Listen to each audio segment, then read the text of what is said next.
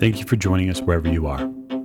This podcast episode is brought to you by the Old Ways Actual Play team. This actual play uses the 7th edition Call of Cthulhu tabletop role-playing game rules by Chaosium. This actual play is performed by adults and in an adult setting. While we try very hard to stick to language for all ages, listeners should know that this podcast may include mature themes. All content, including names, places, events, companies, and etc., that may bear resemblance to entities living or dead, is strictly coincidental. My name is Michael Diamond, and for tonight's game, I will be your keeper. Thank you for joining us again on another episode of the Old Ways podcast. I'm your keeper, Keeper Michael, and we return to our Horror on the Orient Express campaign with a bit of a look in on a couple of investigators who are following along in this journey. And that would be, to my right... Hi there, this is Mike, and today I'm playing Aidan Moore, who has just seen some rather disturbing news in the newspaper. Indeed you have. It seems that your friend is in a bit of a pickle. And joining him as always... Hi, this is Miranda, and today I'm playing Madame Davina, who has recently made a new friend with an accent. She maybe doesn't know if she wants to see ever again. That's fair. Your newfound friend, Dimitri, is a little strange, and the vision that you had of him is maybe not the most pleasant one. But no matter. We'll pick up as the train is bearing down very quickly on Venice, and Detective Moore, you've just very recently read in the paper that your friend is being jailed on murder of a very beloved man of the cloth. Your eyes sort of flick up to the date on the paper, and you realize it's a couple of days old. So I think once our friend Dimitri has taken his leave of us, I'm going to sit down with Madame Davina. Have you seen this article in the newspaper? We are looking for this man, yes? Jamie Fraser. This is a friend of mine. Well, Aidan, I don't know what kind of people that you normally associate yourself with. This man has murdered the priest. That isn't like him at all. He's been set up or something. I can't see Jamie doing anything like this. Something's not right about this. Well, it does seem that we have gotten wrapped up in some things ourselves, and possibly he has gotten himself wrapped up in some doings on as well. I think we need to check and see exactly what's going on in Venice. I agree. The clock in the dining car or the saloon car, wherever the two of you are enjoying this conversation, the clock on the wall tolls 5. We're nearly there. Listen, Madame Davina, did you happen to get the name of the woman that had whatever it was happen to her, that creature that came out of her? I did not. Aidan. Something that the barman said made me think maybe that she's connected with all this. He gave a description of her husband, saying that he was some kind of businessman or something, but the way he described him sounds an awful lot like he might have been that fella, Colonel Herring, that Barrington told us about back in London. He's tied up with the whole business with Beaton and Fitzgeorge and all that sort of thing. This is strange, Aidan, because it seems like we cannot get away from this business. And somehow we are intertwined with it. It's much more than coincidence, it would seem. Aye, it's too much of a coincidence. I suppose it's too late now to find out, unless you think one of the people who work here, or one of the staff on the train, I think they might know. Just confirm our suspicions. No, it is possible that they know. I didn't get the name out of the barman. I wonder if maybe you could find someone who is perhaps making up the room or something and be a little bit more persuasive than I was. What do you think? I can certainly try. Do you know, because we would like to follow up with this woman we saw. We helped her out when she was struggling. We want to follow up and we could ask about some names and such. Aye, that's a good idea. Aye. But we don't have long. Tell you what, why don't you do that? I'll jump off the train, grab a newspaper. We'll decide whether we're getting off, because I think we're coming onto the station in a few minutes. Yes, that would be good. And the both of you can hear the porters moving up and down through the Orient Express hallways here, announcing that you're about to arrive. So to steady yourself, prepare for disembarking if Venice is the stop for you. You haven't really gotten used to it at this point, but you're somewhat used to now of all the people that begin moving at that point. So Venice is a spot that a lot of people seem to move off on, but you're also seeing that the platform at Venice, as you arrive at it, is, at least the incoming, is pretty well packed. And you get a very immediate sense that something in the city here is wrong or was wrong very shortly. The both of you, through your back histories, have seen cities in upheaval. And I would just say that there is the leftover sort of detritus of a city that was in a bad way very recently. You can see that there have been extra fencing that was put up around the train station. It looks like not all of the businesses, not all of the commercial spaces within the train station and beyond were or are in operation right now. And so some shops look like they're closed. You see a few that have been boarded up, which is just a very unfortunate sight, especially as you're first arriving into a city. The black shirts are here fairly thick. There's quite a few of them as you disembark the train, Aidan, to go for the paper. It does offer you an opportunity, Madame Davina, to perhaps speak with either a porter, a conductor. There's a lot of people who might have information about who was on the train. I guess I just need to know kind of where would you like to put your investigative thrust? I want to see if I can spot the gossipy looking one. Whichever one looks like they probably talk to all of the other porters about every single passenger that's on this place. They just have that look about their face that, like, this person wants to be in the middle of everyone's business. Okay, so I suppose that's probably a spot hidden roll to notice what we would call the chatty Cathy of the group. Davina's not great at that, but we'll see how it goes. 20 under 25. Fantastic. So during your walk through the train as people are beginning to disembark, you catch sight of a man probably in his late 20s. He's a relatively thin, rather fit gentleman, but still not necessarily tall in stature. He's got a nice, bright blue uniform on for the Orient Express. And he looks like he's the sort of fellow who really loves traveling and loves his job, and also seems to enjoy getting tips from customers. You can tell people are sort of paying him his due on the way out. They're, thanking him for his service, and he's very vibrant. I'll just put it that way. I will have a little cash in hand prepared to tip him. I would go as if I'm kind of going to tip him, but hold like his hand with both of my hands as I give him the money to like start asking some questions. He leans in and says, "Oh, thank you very much." Oh, sorry, I had one question for you. Sure. There was an incident earlier in the dining car with a woman. I helped her out. We assisted her with some sort of medical condition, I'm sure. And I was just curious if you happen to know her name or her husband's. I would like to follow up with her to make sure she is okay and doing well. I'm so concerned about her. He sort of leans in a little and says, "Normally, we don't really divulge passenger names, you understand. It's part of the privacy that comes with the service, of course." Oh, yes, I completely understand. There are actually some very strange characters on this train. I met a Russian man that I'm a seer of sorts. I got a very bad feeling from him in particular.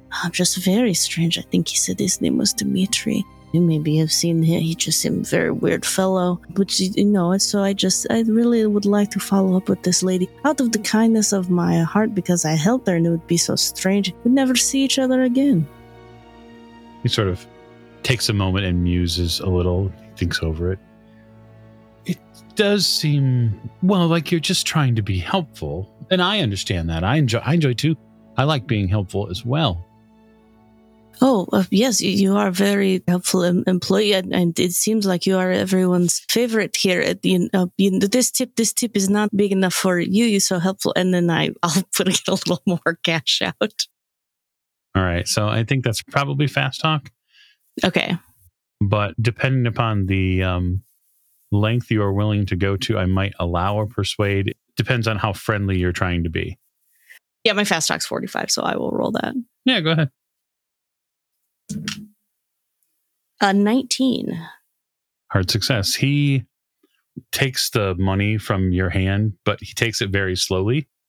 And he says, I wouldn't normally, of course, you understand, but most people already know who she is, so it's probably not that big of a secret.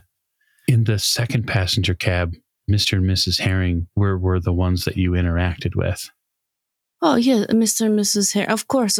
Like you said, very popular. I don't even know how. I didn't know that before. It all comes back to me now, yes. They're pretty well off from what I understand. Oh, I do not doubt that at all. After meeting the wife at least. I haven't seen the husband at all. So strange. Wife was left alone. The poor woman, this is why I must follow up with her, yes. Of course. Well, I have some other passengers to get to, but I hope your experience here on the Orient Express has been just wonderful. Oh, yes. Thank you for the service. He spins a little and then moves further down the passageway, tucking the money that you've given him into his pocket. Check something. So her husband wasn't with her at all in the carriage during that whole incident? I thought he had been. He came at the end, and I think what Madame Davina is more saying is it was strange that he wasn't there with her when it was going on. They remain on the train after Herring and his wife had got off, or did they all get off together as a group? No, they all got off together. That party has exited the train, as has Detective Aidan Moore, who is going for a paper. Yep, I'm just going to jump down off the train very quickly, waving aside any assistance offered by porters and that kind of thing, and nip to the nearest newsstand and see if I can find a newspaper that is in English. And if not, I'll grab one in Italian and ask someone to translate it for me. Speed is of the essence here. See here. Why don't you give me a luck roll, Detective, and we'll see if there's a English paper here in Venice. With pleasure. That is a 21 under my luck of 71. There absolutely is. In fact, it's there's a Times here.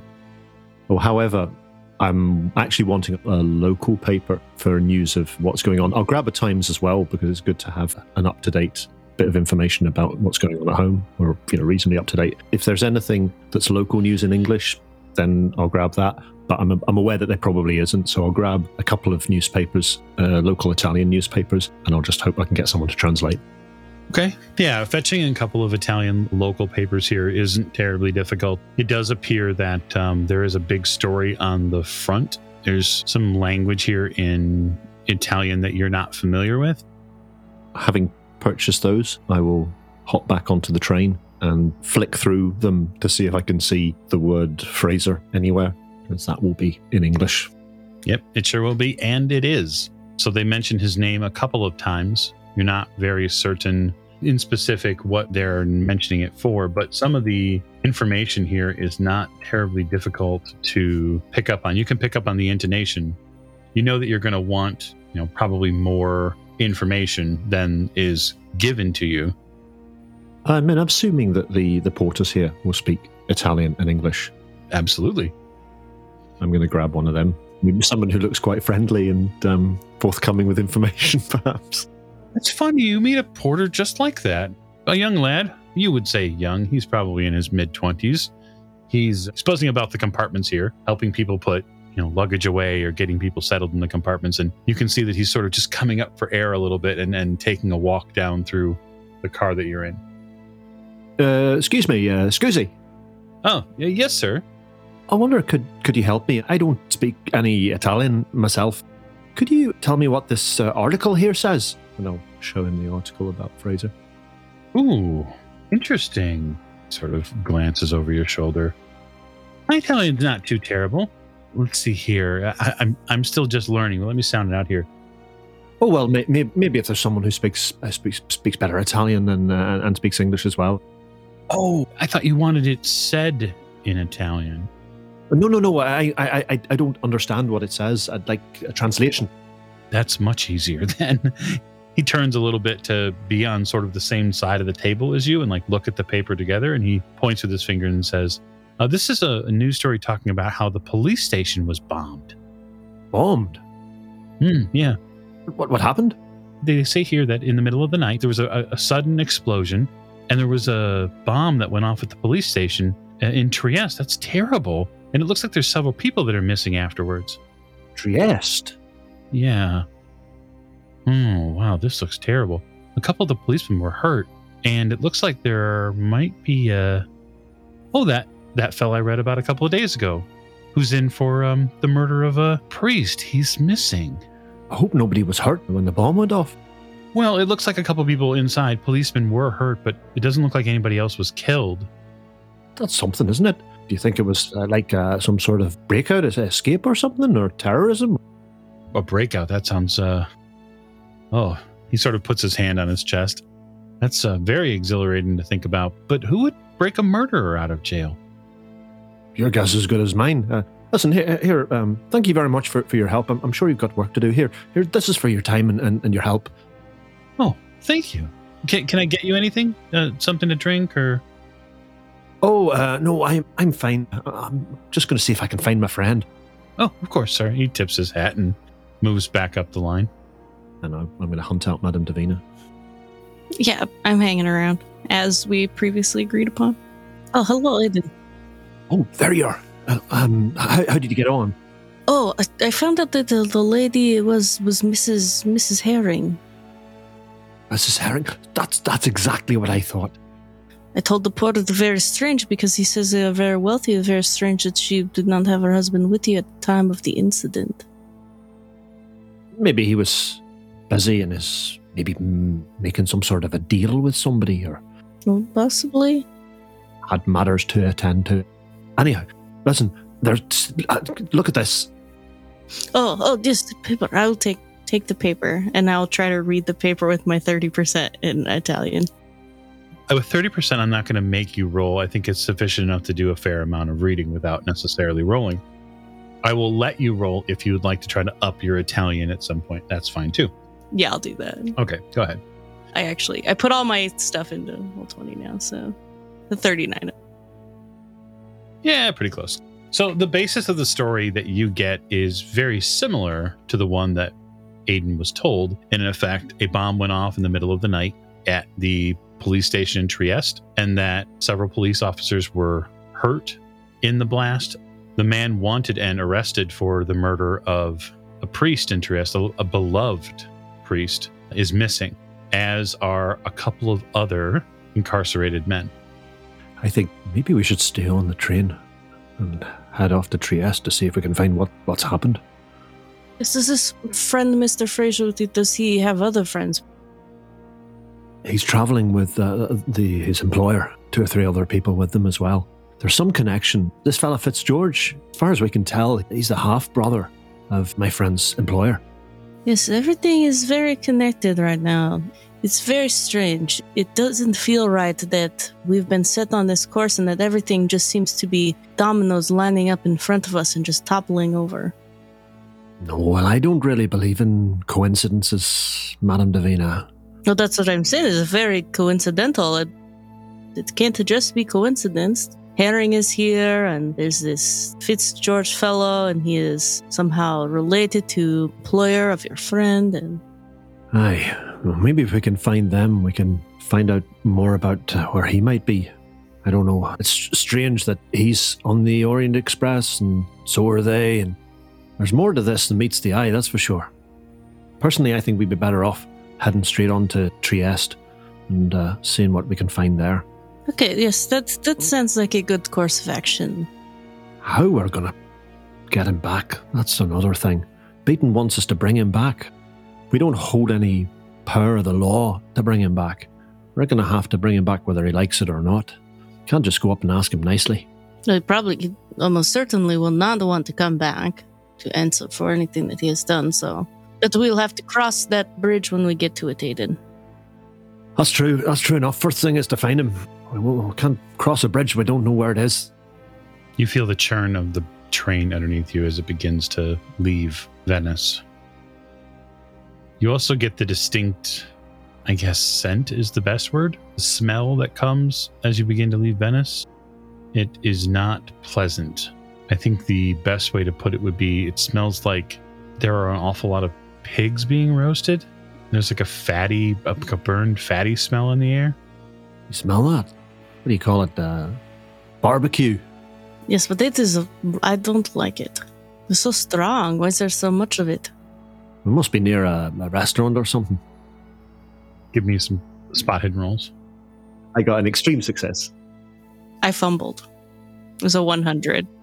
Yeah, you never really suss out exactly what it is, Madame Davina. You think maybe the kitchen burned something here on the train? For you, unfortunately, Aidan, what you see is the leftover, we'll just say funeral pyres pitched throughout the city of Venice as the train turns back out and continues on down the line. You can see them there out the window, and you are wholly and totally convinced that those are not cooking fires. There has been some sort of problem here in Venice, and those are fires they burn bodies in. Yeah.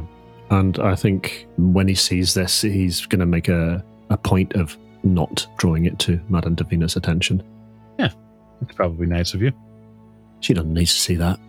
It's not, we just say it's not up close or so direct in detail that you're forced to make a sanity roll because you don't really see any of the detail. But seeing how many there are, it feels even better that you've not stayed in Venice. So the train continues to churn. Yeah, I've seen piles of dead men during the war as well. I would say that helps, but help is a sort of a strange word there. Yeah, they let you know that the next stop is about 2.5 hours away to make sure that you're prepared if you're getting off in Trieste. And other than that, the time, unless you're going to fill it with something, sort of floats by. Let's have something to eat, I suppose. Dinner aboard the train is fantastic. So the arrival in Trieste, you get a bit of a warning, which is that the Bora winds here are something to contend with. You get word from the staff that they recommend if you're getting out off the train here that you have a heavy coat, ideally, to prepare for the wind, and they recommend you use any and all available handholds as you move throughout the city because the wind can definitely tip you over if you're not careful. So a couple hours later, after you've prepared and had something to eat, small or large, etc., you've filled up there, the train begins to slow into the station here in Trieste. And you hear that long sort of pull from the steam engine, and you can hear the howling outside. The steam train whistle sort of blends in just for a moment with the wind, and then the wind takes over. And that's the wind you begin to feel along the side of the train, whip it a little back and forth. Aidan will wrap himself up warm. Madame Davina is already dressed in a number of layers. She's going to be a billowy mess out there. But she will put a heavy coat on over all of her layers. When we disembark, should we see if we can find somewhere to stay? Yes, that's a good first step here. They recommend the Metropole. Is that far? Can we walk there, or should we get a cab or something? Oh, given the hour and the winds, I would get a cab if you can afford it. And while you think, it's just a few blocks, when they open the doors to the train and that wind comes in, even the porters and the eager people who want to get off the train take a step back. Let's see if we can find a cab then. We don't want to come a cropper before we've even started. Oh, no, not at all. You get an opportunity to exit. And so exiting the train here in Trieste, obviously the wind is going to howl a bit. That roll, which is coming, is strength, not dexterity. It's a 71 over 25. That's a 12 under 60. Okay, so Aidan, you keep your feet. Unfortunately for you, Madame Davina, you do not. Can I attempt to grab Madame Davina? Yeah, no, absolutely. If you want to make a dexterity roll, you can to grab her. 86 over 35. Oh, you try to grab her, honestly, to try to be helpful. You nearly lose your own balance, but you manage to maintain it. Unfortunately, you're not swift enough to grab her. Madame Davina, what's your size? Madame Davina's size is 60. Okay, so you don't completely get blown away like down the platform, but you do end up sort of in a heap at first with, your luggage in hand and have to pick yourself back up. Picking yourself back up is a serious task. The two of you manage, though, to get into a cab and very quickly thereafter get down to the hotel. The cabbie here is, we'll just say less than talkative. I think that's the best way to put it. The accommodations at the hotel appear to be what we would see as sufficient. I think that's the best word I would put on it. This is not as nice as the train, obviously. There's no fuss here. That's the way I'll put it. They sort of take your reservation and get you a key to the room. They, of course, ask if it's one room or two. 2 rooms, please. By the time you get to your hotel, it's probably 8:30. What do you reckon? Everywhere's going to be closed today, so...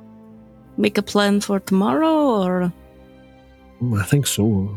I'm not really that keen on tromping up and down the streets and during the night in this wind. Oh, me neither. I mean, the first thing I'd like to do is see if I can figure out exactly what went on with this jail, the bombing and that. Yes, that is very curious. And another question is, we start asking around about this gentleman. I mean, we don't want to out him, we don't want to point him out. If people don't recognize him, we don't want to say, hey, this man killed a priest and then broke out of jail. Have you seen him around? And then they're like, oh, yes, there he is. They wouldn't have been staying here, I don't think. Probably be staying somewhere a bit more fancy. Yes, but maybe that would be a good place to ask about them then, because, well, like you said, your friend has an employer, so obviously staying at the higher class hotel. Aye, his employer, her name is Fitzroy, Lady Elizabeth Fitzroy. Well, then perhaps we ask around about her then, instead of him, not to draw attention, or... I think that might be the easiest thing to ask for the Fitzroy party or something. Maybe ask after Fitzgeorge as well. I mean, that's who we are travelling to look for, so... Good point. That is our ultimate goal, is to find Fitzgeorge, so... Perhaps we could ask around about that fellow as well.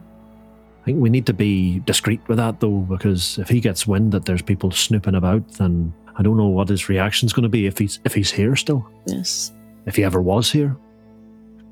The two of you would be well aware as well, or at least it would come to memory. You did not see Dimitri get off on the platform. This is where he was supposed to get off the platform. That's a very good point, actually. Yeah, he was going to come into Trieste as well. I take it we've not seen him on the train since. You did not, and he told you he lived near Trieste. I'm just putting it out there that you do have those facts. Amongst the facts that you have is that Dimitri lives in Trieste. That fellow that we met on the train, that Dimitri. Aye. Did you see him get off the train? Can't say I was looking for him, but no, I haven't seen him. Well, I've had my eye clocked for him for a little bit because... Very strange fellow. Aye, didn't he say he was a farmer, but he was wearing robes like some sort of, I don't know, what you'd call it, some swami or something, Aidan, I do not believe that he's farmer at all, because when I touched him, I saw a vision. I saw him shoot someone at some sort of ceremony. He was at the ceremony and he assassinated somebody, it looked like. Wait, sorry, hold on a minute. You touched him and you had a vision, and in your vision you saw him assassinate somebody. That's exactly what I saw, Aidan. But how? Why? I don't know. But he knows that I saw it. I don't know what I'm supposed to do with that information. Well, I don't know either, Aidan, but I'm telling you because that was why I'm keeping an eye on this strange person who was supposed to get off. He said he was getting off here, and now he is not here. It is also very strange. Things are aligning, Aidan. Things are happening, and all of these things seem to be interconnected.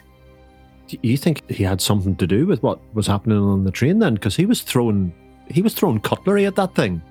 It was strange. I don't know if he had something to do with it. I mean, he helped us stop it. So if anything, he helped us. I'm just saying there are some things, and he is not simple farmer. No, I don't think so either.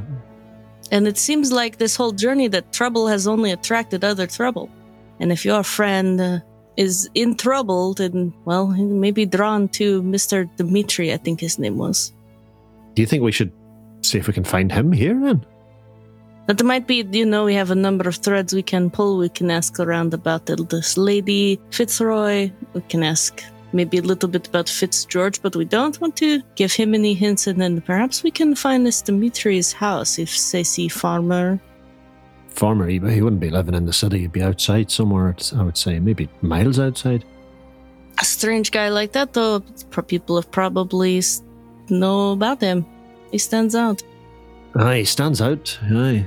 He can't just stay on this farm forever. He probably has to come to town for some things.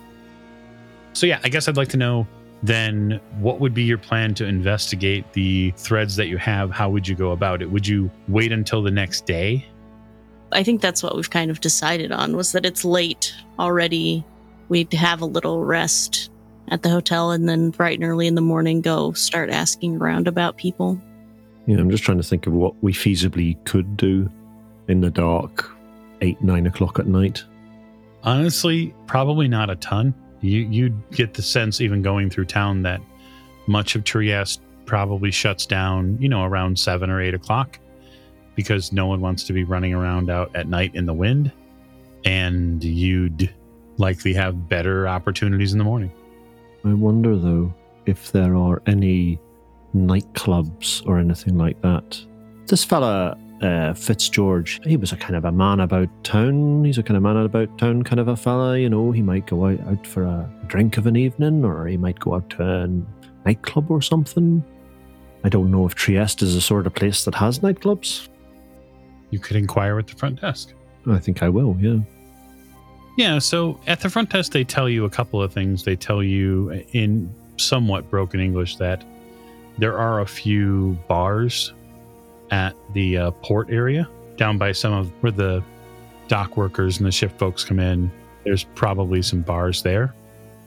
Kind of swanky ones, or working men's bars, or? Working men's bars. Sailors. Not sure about that. Could try it, I suppose. But it does not seem like the type, this Fitzgeorge, that would be spending time at working men's bar, but... Looking for sailors. I am trying to remember whether we have had some information about Fitzgeorge that might indicate that a bar that is frequented by sailors might be somewhere that he might go. Yeah, so you would have been told while you were in London talking to one of the staff members of the Beatons that he had frequented a couple of Turkish baths, one Turkish bath in particular, while he was in London, and the staff member couldn't say as to specific why he was there, but he did know that Fitzgeorge enjoyed having conversations there. What do you think we should do then, Madam D? You don't mind me calling you that, do you, Madam? Calling you Madam Davina all the time seems a wee bit of a mouthful. So long. You could just call me Davina, but Madam D, that is fine as well. I do not care. But what I was thinking is that it is late, and while we could go down to check out the bars or anything like that, it may be strange for us outsiders to just show up and start asking about in the middle of the night. It seems a little like it might be a little dangerous. Perhaps a better course of action is to wait to the morning, and then we can follow whichever of these threads that you would like, or maybe the afternoon. Well, I tell you what, here now, it's 8 o'clock. We've eaten, unless we want to have an early night, just go down to the bar for an hour or two. Just have a drink, just get a feel of the place. And then if we go back the next day and ask questions, it'll be not like people who've just turned up out of nowhere will have already been there. Barman will have already seen us the night before. Oh, yes, we can just get the lay of the land, let people see us, know that we're not just showing up then tomorrow to ask questions. We've been around, we've been patrons of there before, we've given them business. The two of you begin your approach to the wharf. The coastline here on this stretch of Trieste is filled with boats. It's filled given the hour of the day. They've all come in, and you can tell from your position in the city as you walk down towards the water's edge, the boardwalk, and then the coastal restaurants, bars, and other establishments that are here are lively. You're betting that anywhere between 60 to maybe 70% of the day's workforce end up here in some bar having drinks or having dinner and trying to warm up from the cold borough wind that exists here in Trieste. There are a couple of places pointed out by the hotel that you could check into. I've made sure that I have brought with me my Webley and also my little cosh that I've got. It's basically a little kind of a leather strap with a lead weight in it, which just adds a little bit of oomph to my persuasive methods. Certainly. Right, so what's the plan here? Are we just going to ask about and see if we can find somebody who might have seen this fella, might maybe know where he stays, and maybe we could get some dirt on him. I think that people generally don't take too kindly from people just come in and start asking questions looking for someone. I don't know if there is some way for us to ingratiate ourselves first. Well, how about you can maybe start plying your trade, so to speak, and get friendly with some of the locals, read a few fortunes, and maybe do free palm readings or something like that, and maybe buy him a drink or something. See if we can find somebody who might be a wee bit loose-lipped. Oh, yes. The people that come to see me do sometimes like to talk quite a bit. They may have seen this gentleman that we are looking for around town here or there, or perhaps I will see them in my vision and will have to ask them about them. See, I could maybe do a kind of a description of who you're seeing in your vision or something, and maybe I could keep my eyes peeled and see if anyone seems to maybe recognise that description, and then we could either ask them some questions or maybe follow them, see where they go. Well, it does sound like a good plan to me, something to get us mingling with the people. Okay, it's a reasonable plan. So dive into one of the local establishments here and try to root out so little information. Let's go up to the bar and get a drink, and you could maybe, I don't know, have you got something you do that kind of lets people know that, you got the sixth sense in that? Oh, of course. Madame Davina has a scarf that she wears that she will untie and drape over a table to get it set out, and probably bring out some cards to read, because those are easily pocketed and discreet. How about this? We'll go in, I'll go up to the bar and get us a drink, and you can find somewhere to set yourself up, and I'll do a wee bit of advertising, so to speak, a wee bit of publicity, and see if we can get some people interested. I found sometimes that business owners do not like it so much when you set up shop, but hopefully they will be okay with it, because it is free and it will bring in business. You're not stealing money from them. That's an excellent idea. We'll sell it that way. We'll say, I can bring in more business and he'll be able to sell more drink and make some money out of it himself. So the place that the two of you enter, it's got some nice stonework on the outside. It doesn't look like it's terribly much other than a bar with maybe an attached eatery, but there is something in the air that is compelling. You smell what smells like maybe baked bread, but there's also an underlaying herbal or maybe perhaps spices that are in the air too. You also smell an awful lot of wine in the air. It seems like a very rich and flavorful place, not only in the food and the drink, but also the people seem very happy. This seems as good a place as any. Oh, I smell that. That smells lovely, doesn't it? It does, yes. It's going to make me hungry soon. I could maybe eat a bite. Anyway, mustn't get distracted. What do you want to drink? Just a glass of wine? Oh, yes, that will be fine. Thank you, Aidan. Good evening. Do you speak English? He smiles. Wine? Aye, wine for the lady, please, and I'll have a lemonade. Do you have lemonade? He seems to stop. Or a glass of milk? Milk? Yes, of course. He turns back to the array of bottles behind him, and he takes out a dark wine bottle and pours probably a bit of wine just there out into it. It's, you wouldn't say it's completely clear. It's mostly clear with a little bit of off-white tinge to it, maybe trending towards a white wine of some sort. And then he pushes it over towards you and says, Prosecco? That's the stuff with the fizz, isn't it? The bubbles. He nods. Indeed. Very nice, very nice. She'll like that. So he goes into the back and then comes back out with a different, like a mug. He sets it next to the glass of wine and says, Milk. Thank you very much. How much do I owe you? He gives you an amount in lira. I'm not sure how much wine and milk cost, but he gives you an amount that you could absolutely pay for. It's actually kind of cheap. I'll give him what he's asking for and say, lovely smell there. Do you sell food as well? Oh, see. I'll maybe have a wee bread roll or something and maybe a bit of cheese. Nods to you. And for the lady? Oh, aye, the same. He points across the room towards an empty table that is about halfway between the place where the restaurant portion starts and then between that and then the fireplace, which has a fair amount of people huddled around it, given the winds. You can hear an accordion in this space, too. There's a gentleman playing tunes on an accordion and singing. So, yeah, I'll take the food that offered and bring it over to Madame Davina.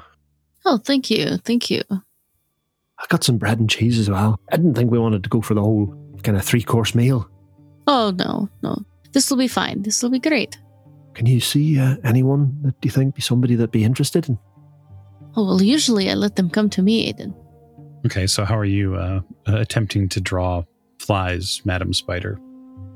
So Aidan will bring me food and drink, and I'll kind of have draped over the table so that it looks like I've clearly set up shop here. Mm-hmm. And I'll ask Aidan to sit down. I'm not actually going to read Aidan a fortune, but I'm going to wink at him and then go into something a lot of fortune in his future. Certainly, you're going to be performative. Yes, more than anything else. Alrighty. And a lot of good stuff, because that's what brings people in, not the doom and gloom. Certainly.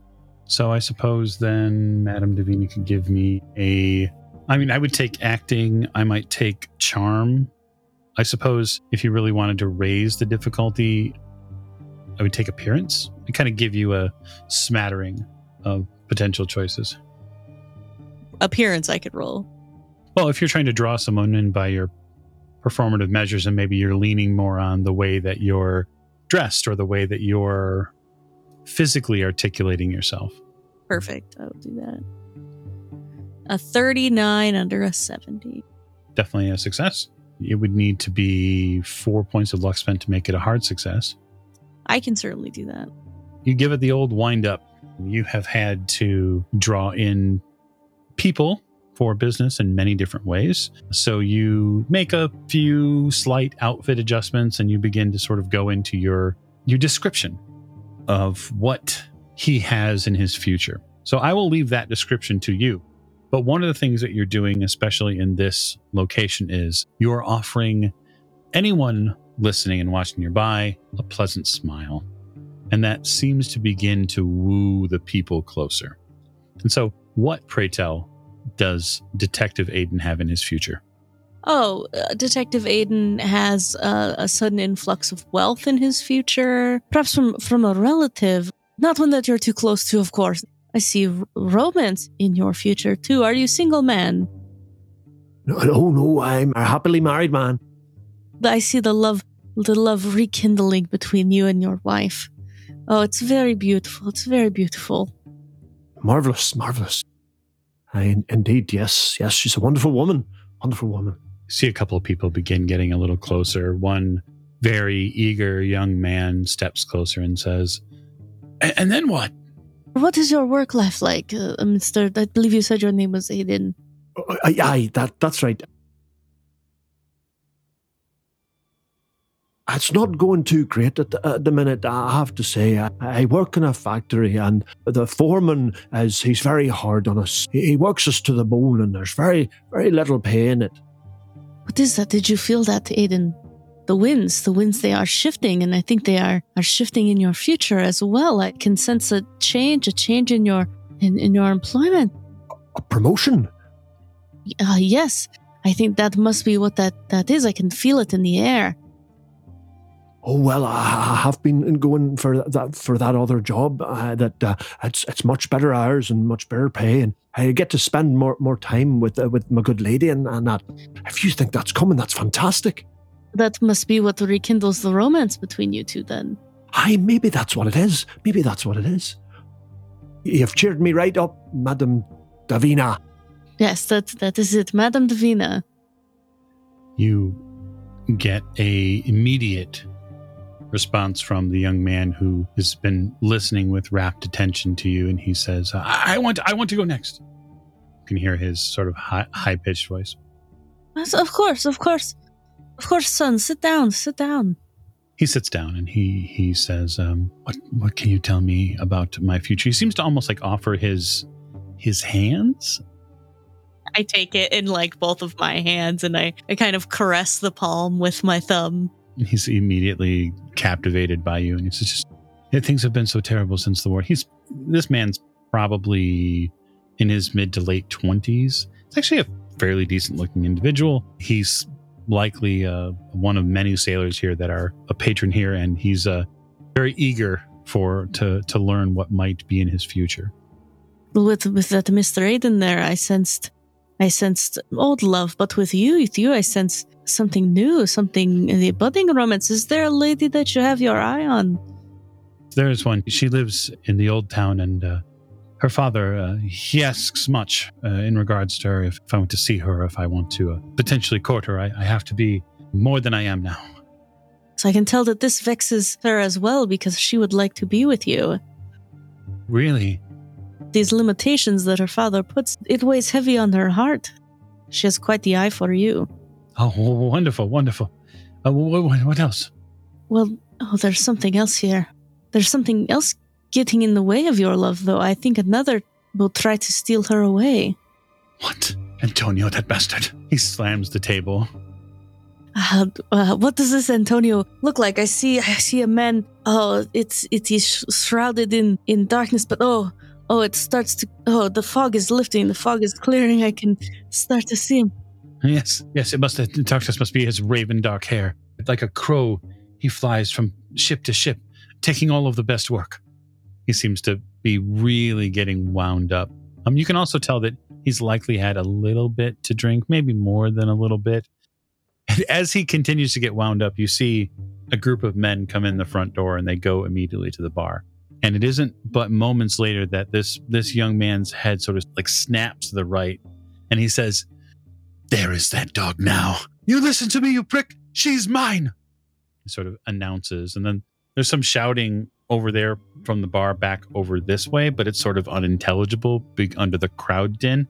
And you can see that there are men laughing, and this young man is not taking being laughed at very well.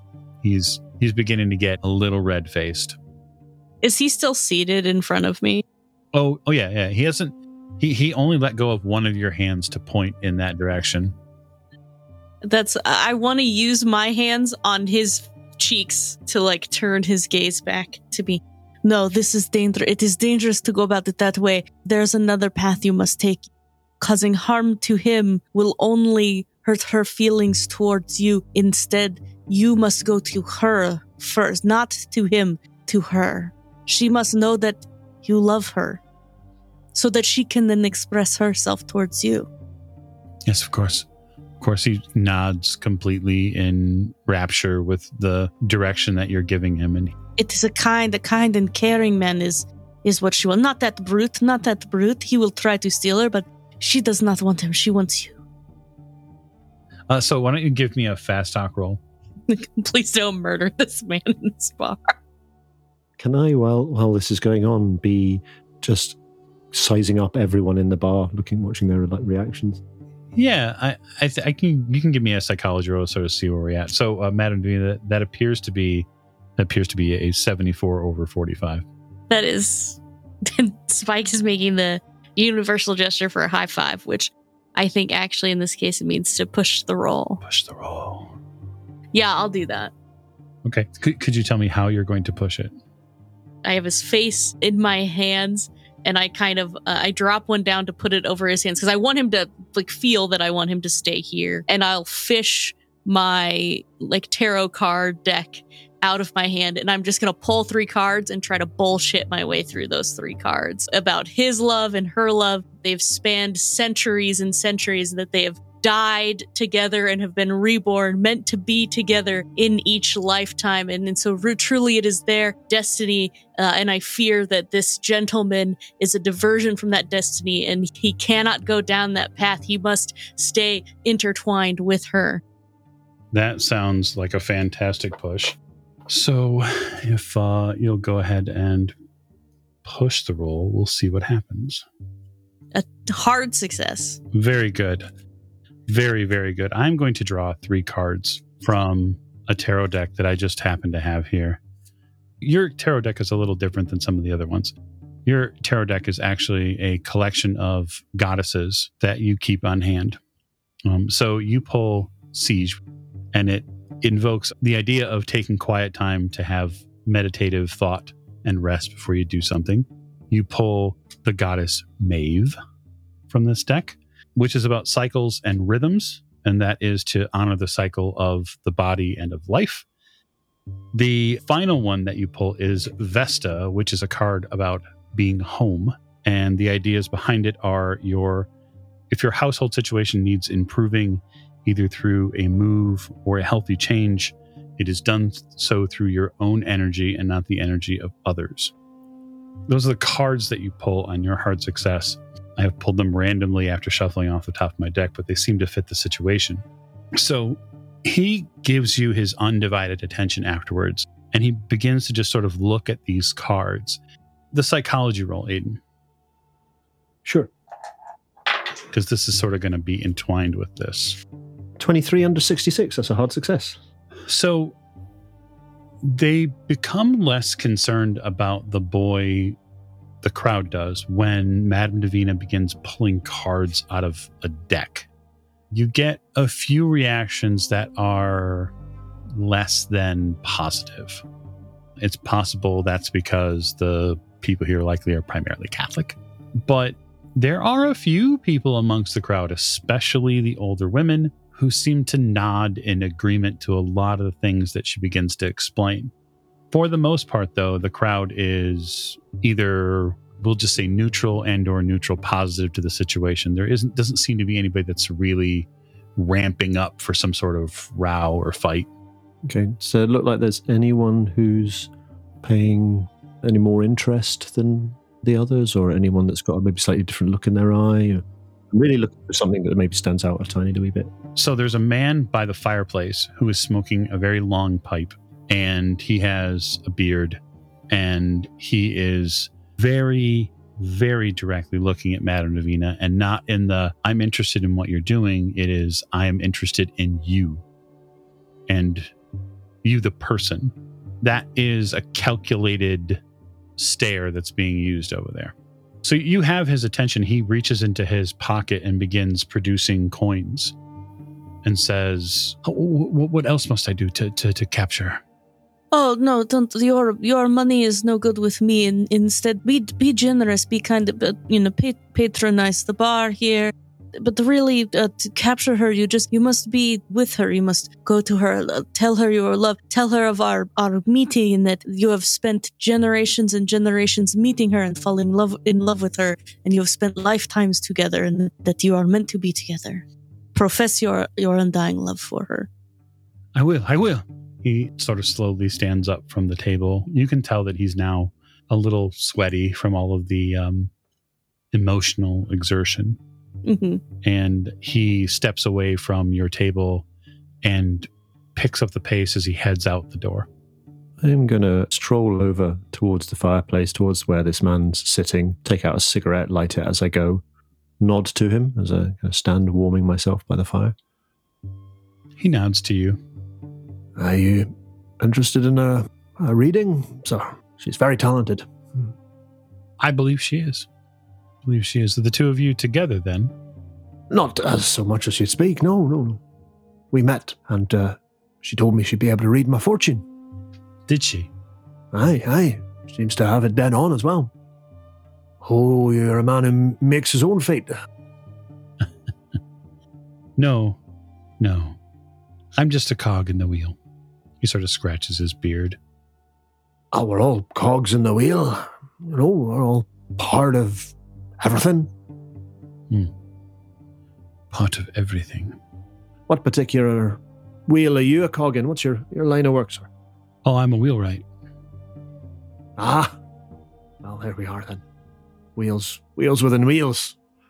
And you? Oh, I just work in a factory. I'm nothing. Just traveling, You work in a factory, but you're traveling. Where are you traveling to? I'm taking a wee trip around Europe. Oh, that sounds fun. I'm not going to stay too long, I don't think. Head back again. Italy has changed. It's not the same anymore. Aye, well, since the war. Did you serve? No, mercifully, I was out of the country. A terrible thing. Indeed, but I must be going. He sort of taps out his pipe. You catch a familiar scent from the pipe. It's a very distinct aroma. Well, nice to meet you. And you. He steps out. Stroll back again. Is somebody else sat down and having their fortune read? Not just yet. There are people sort of looking about and, sort of elbowing one another to go try. And you eventually get a middle-aged woman who sits down in the chair and she says, my mother told me that I shouldn't talk to fortune tellers, but it's all in good fun. Of course it is. Yes. Just a little entertainment. What question do you have for the universe? She looks sort of deep within herself, and then she looks up to you and she says, how do I say goodbye to my father? We could speak to him now if that would help you. She inhales very deeply. I don't know that I'm ready to speak to him now. He's been gone many years. He was killed during the war. Ah, yes. Perhaps. Do you talk to him otherwise? I go to church and I pray and I hope that he is with God in heaven. Well, is praying is talking to God, but do you talk to your father? Sometimes. That is the beginning of it, then. How do we talk to him? Well, this may not be the best place for it in the bar. Usually I would do these things in more private settings, but I could try to channel your father and you could speak to him through me. Or else, if that is too much, I could use the cards. Perhaps those will answer your questions. He can answer through those. Well, she looks around and she says, all in good fun, of course. Perhaps we could bring him out. This was his favorite bar. Oh, it was. Is that why you come here then, to feel closer to him? She nods. You can already tell she's getting emotional just talking about her father. So he must be closest to us here then. I feel close to him here. She takes a drink from her glass. I'll take her hands like I did the previous gentleman's. Yeah, her hands they're a little bit more worked than you would expect. She seems to be somebody who doesn't necessarily have the luxury of a soft and easy life. Yeah, understandable. I'll take her hands and I'll close my eyes and kind of bow my head and I'll ask her, he may come, but I must know him in order to feel that he is here. Tell me more about your father. Perhaps you could share a favorite memory or if you have any items of his on you. I guess from inside her blouse, she reveals that she's wearing a locket. Mm-hmm. And it opens up and you can see in the locket there's a picture of an Italian man. He's got a nice square jaw. He's well built if short. And he has a great mustache. Of course I will give it back. Might I hold the locket? Yes, she reaches up and takes it off. It'll be her hand, locket, my hand, sandwich. Because I only need to touch it really. And then this way she feels secure with it and as part of the performance. And can I psychometry? So you could use psychometry on it. So it will take a D10 rounds for you to do it. And you need to make a successful psychometry roll. Okay. That's what I want to do. Meanwhile, Aidan's hovering, trying to find an opportunity to whisper in Madame Davina's ear. I will spend 3 to make it a pass. Okay. It's going to take you 1d10 minutes. It takes you 4 minutes. So while you're focusing, you begin to go through this woman's past, through her father's locket. The psychometry gives you a lot of emotions and a lot of imprints, right? You sense that her father was a very quiet and dutiful husband and good father, stern but loving. And one of the first and most immediate images that you get is him at the door to some home. And he has a rifle slung over his shoulder and he's hugging what must be her mother goodbye. And you see this from sort of this late teenage perspective of her looking back and seeing him. And she turns away as he leaves, and you can feel the pang of remorse of like a message not given or received. And then there's another series of images you get of her and her father at the breakfast table. They're playing cards, and they seem to be having a relatively jovial atmosphere. And there's genuine love between the two of them. And it's from this perspective that you get sort of in first person, right? You are moving the cards, and you can hear your mouth forming Italian words. It's a little disorienting.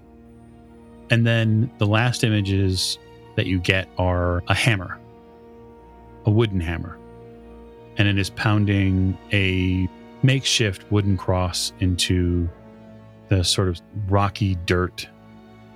You can hear the waves of the ocean. And you see her hand on that hammer as she's striking the top of this cross. And a much older woman near a tree in the shade with a priest. They seem to be talking very quietly. And then you come out of it. And when you look up, she's crying. I would convey those memories that I received back to her, as well as the feeling that I got about their relationship, so that she has something to latch onto in this reading. She seems to take it fairly well. It's likely that he probably died fairly early in the war, given her age. The message you feel like you have from him is that she needs to focus on moving on. Mm-hmm. And that he's always going to be with her in some regard. You didn't get any sort of, light and heavenly hosts and all that. So you didn't get any of that. No, the rest of it is just Madame Davina's, not bullshit, but slight therapizing of people who have lost someone like you.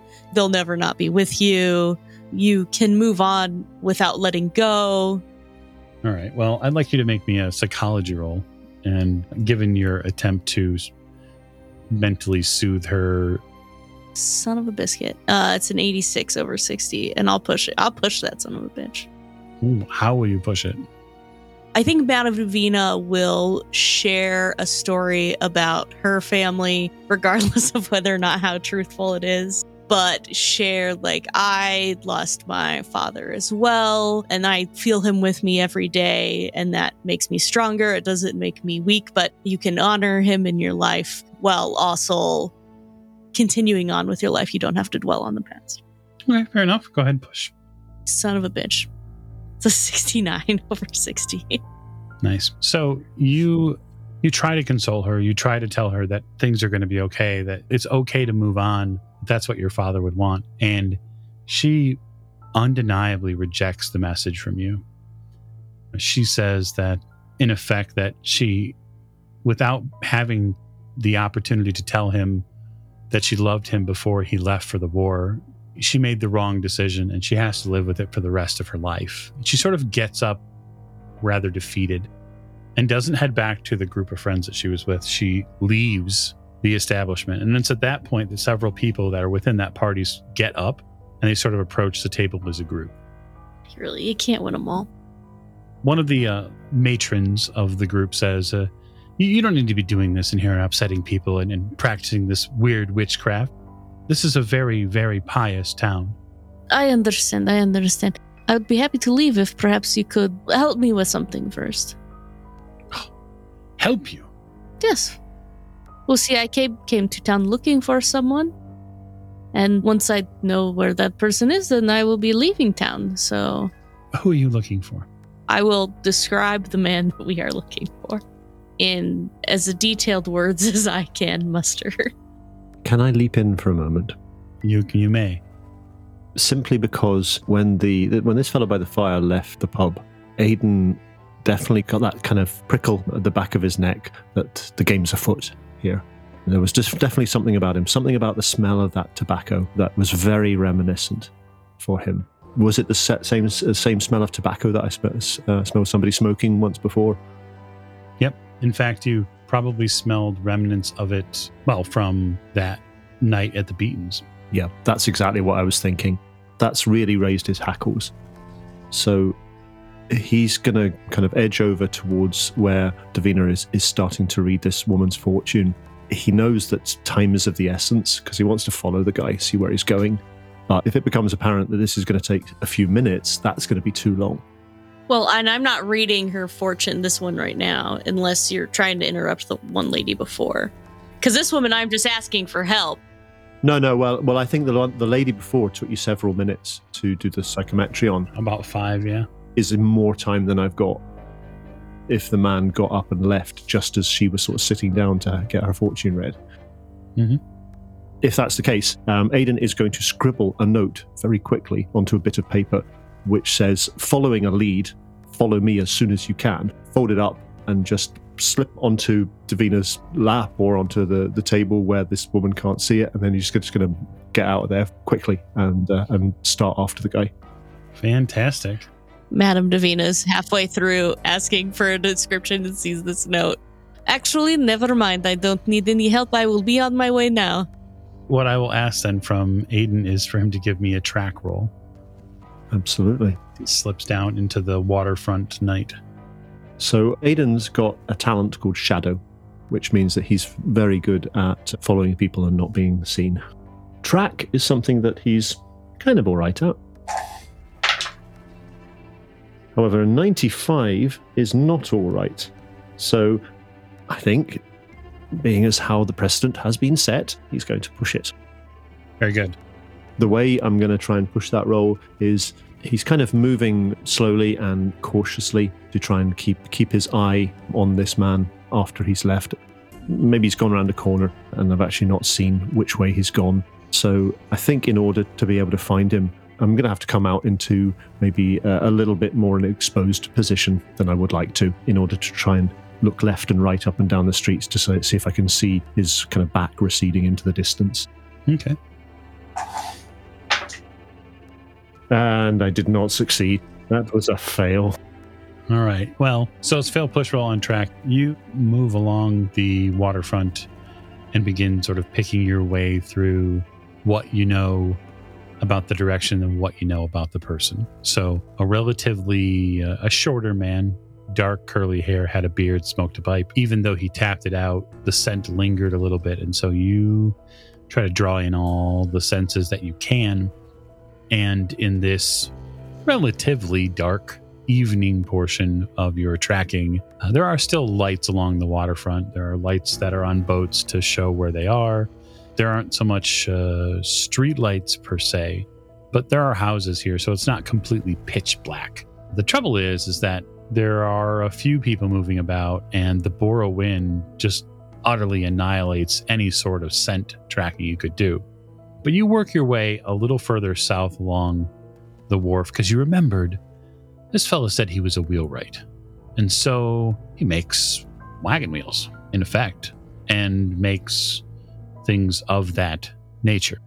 And so, sort of trying to key in on some of that information, you continue working your way down towards a lighthouse. You work that position because it gives you the brightest, most ambient light in the space.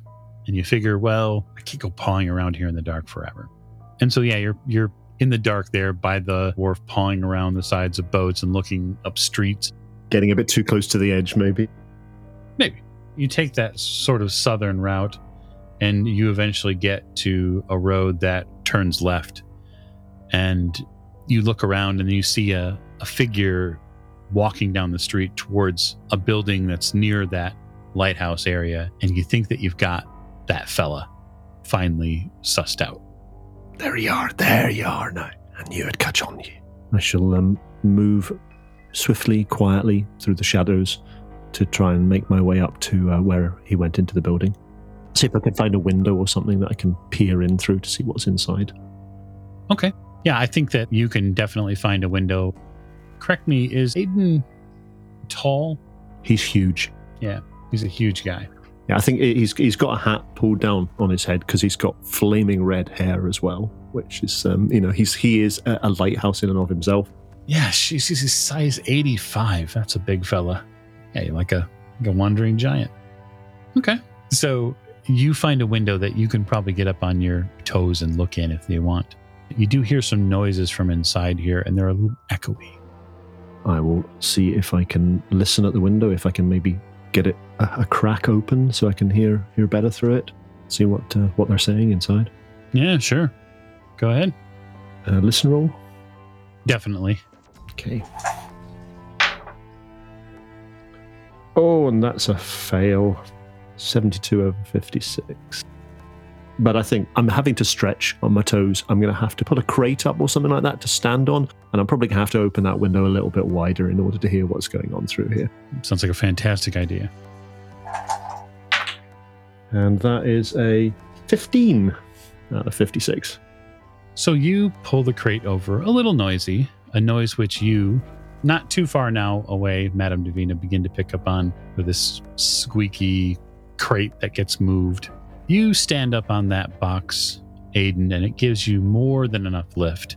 And when you do, you peer in through that window and sort of, you have to pull it open. It's hinged at the top, and so you pull it open.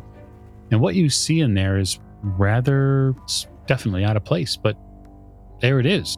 There's a huge swimming pool inside there, beautifully tiled with columns that sort of set out and support the ceiling. It's an enormous pool, and there are a couple people to one side. They seem to be coming out of maybe a steam room of sorts. And then there is this person in the pool, tall, very recognizable, with slightly wavy hair, and he's a man you've seen before. Aidan kind of has a short, sharp intake of breath as he realizes they've found their man, and he will kind of carefully push the window back into place and get down off the crate. I think look around as well, because as far as he was concerned, this was just like a warehouse that he was at. Does it actually look like it's a building that is obviously a pool, a bath? Actually, this doesn't look like a pool or a bath traditional place at all. This looks like some sort of converted military building that has been changed over at some point. And it's been made into maybe not a public bath or pool, but sort of like a private club of sorts. Did I see the man I was following in there at all? Or did I just see Fitzgeorge? Because I'm assuming that's who it was. Yeah, you did not see the man you were following in there. I'm going to try and retrace my steps a bit and see if I can find Madame Davina. You step down off the box, and there's a relatively short and bearded fellow behind you. Good evening. Oh, good evening. Fancy meeting you here. Yes, fancy seeing you. What, taking a look?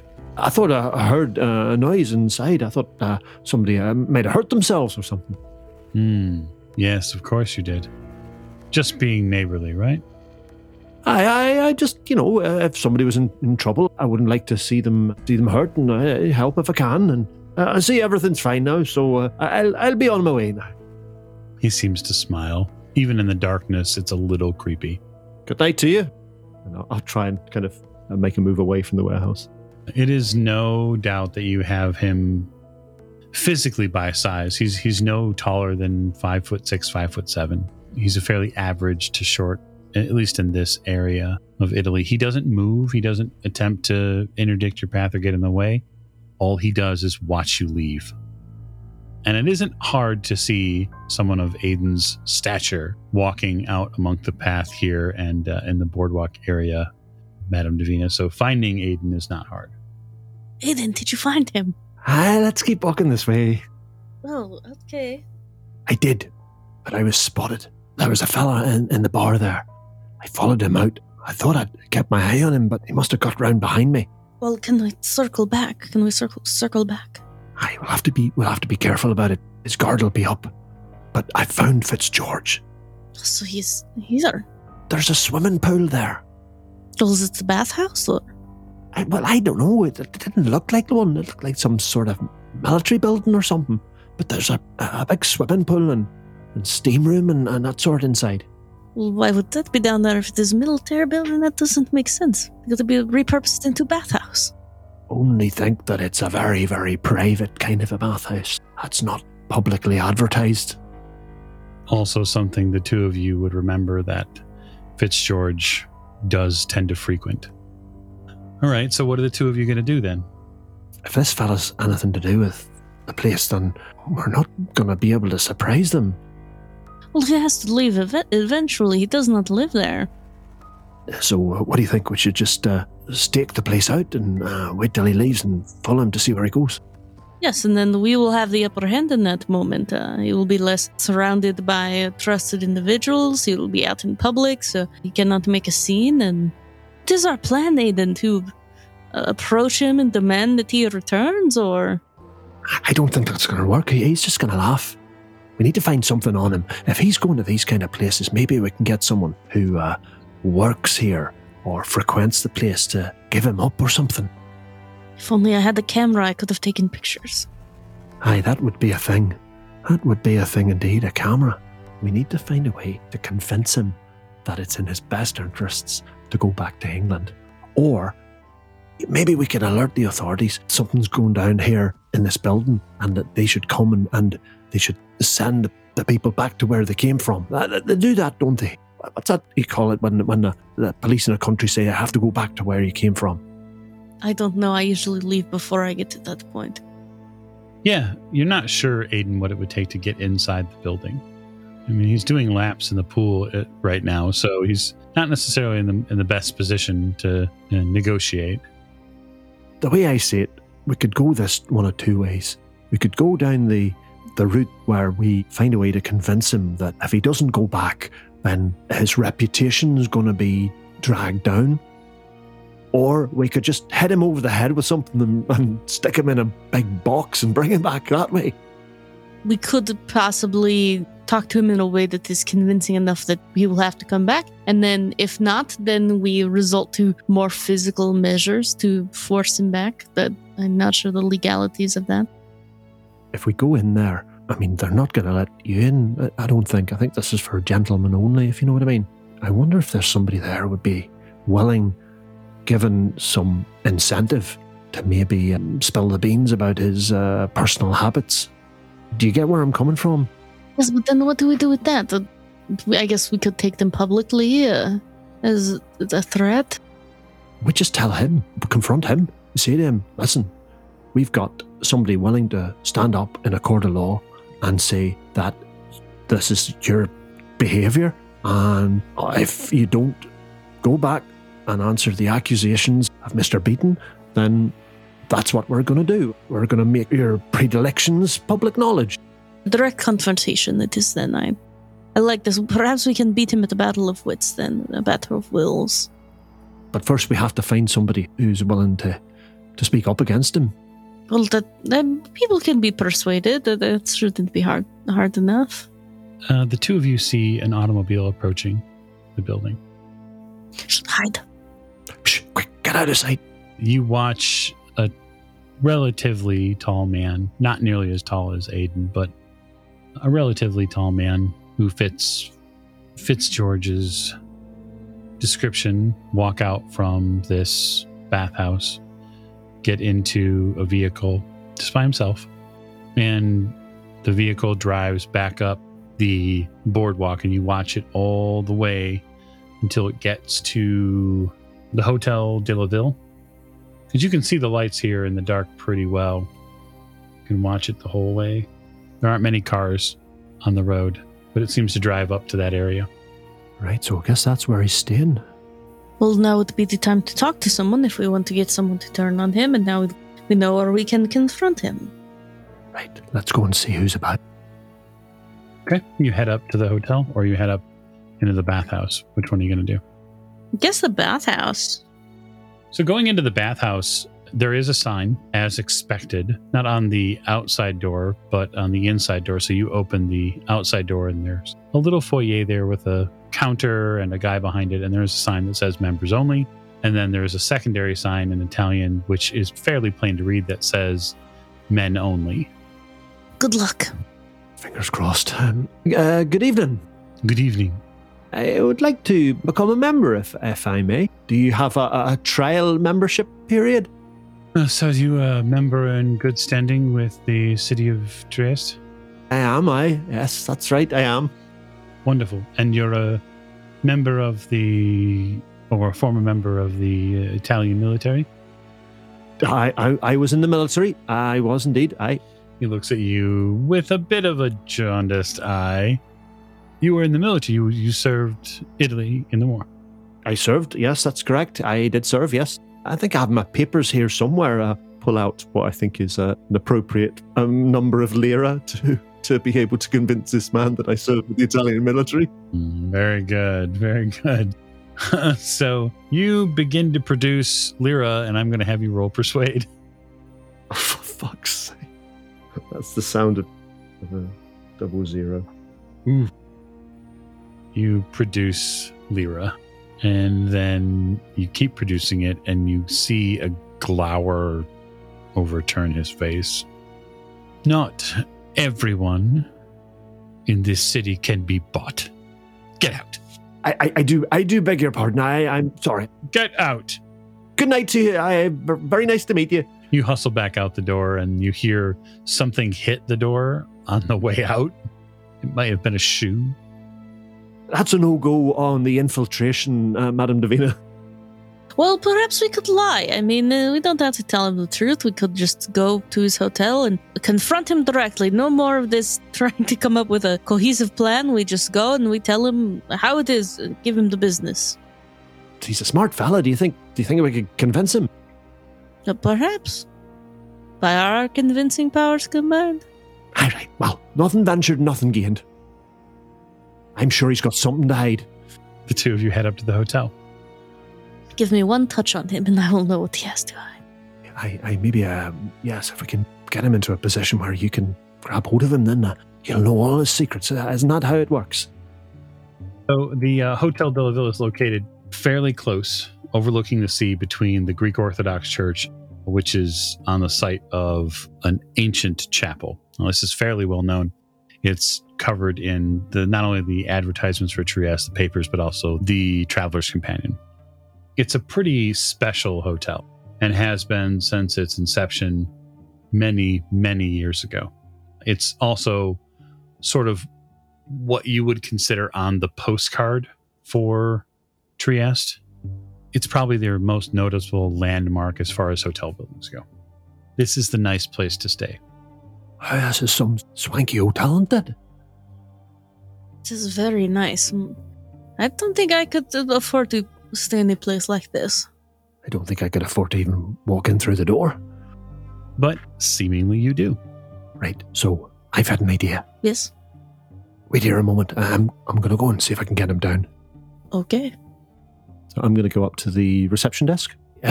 Good evening to you. Good evening. I wish to speak with one of your guests, please. Mr. Fitzgeorge, I believe, is staying here. Of course, Mr. Fitzgeorge. The man nods. Could you let him know, please, that I'm waiting in the lobby for him? And you are? Could you tell him, please, that it's Mr. Beaton? I will ring his room. Man turns to a receiver and taps on it, and he turns away from you and has a very quiet conversation. It takes no more than 10, 15 seconds, and then hangs up the receiver.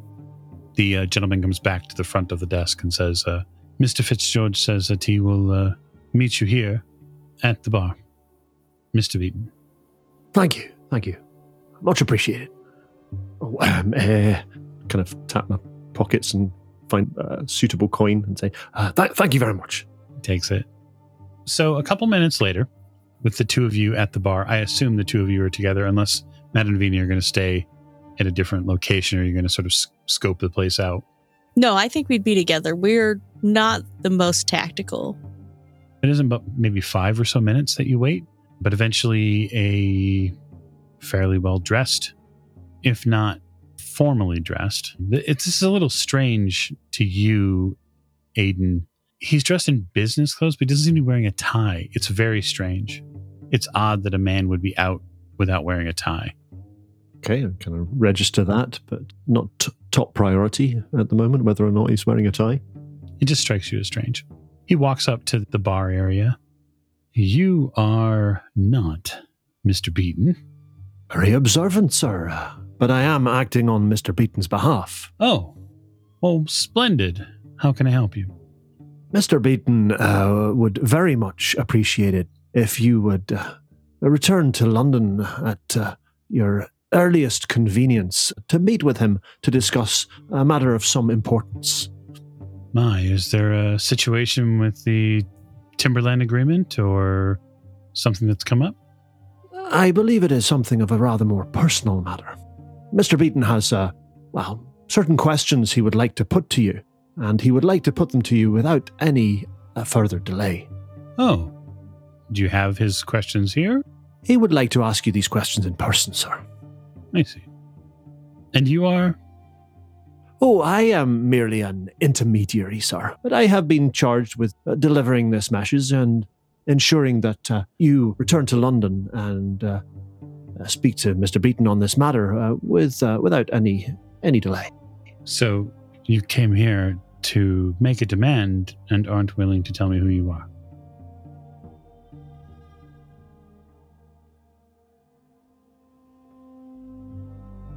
As I say, I am an agent acting on Mr. Beaton's behalf. My name is Moore, if that is of any importance to the situation. It seems only natural that if you're going to come and deliver such a powerful message that you would at least be willing to say who you are and whom you work for. Well, I have said who I work for, sir. I am here acting on behalf of Mr. Beaton. And then he turns to you, Madame Davina, and you are?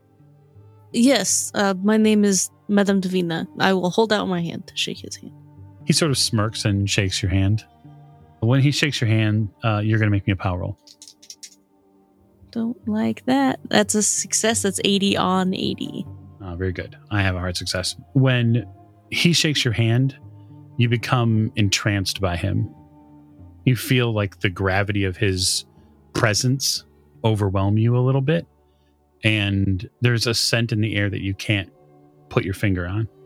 But it's oddly enticing. It is a pleasure to meet you. Indeed. You've come from such a far place. Although, he turns back to you, Aidan. I don't think that I'll be coming back to England anytime soon. My time in England is mostly at hand. It's over.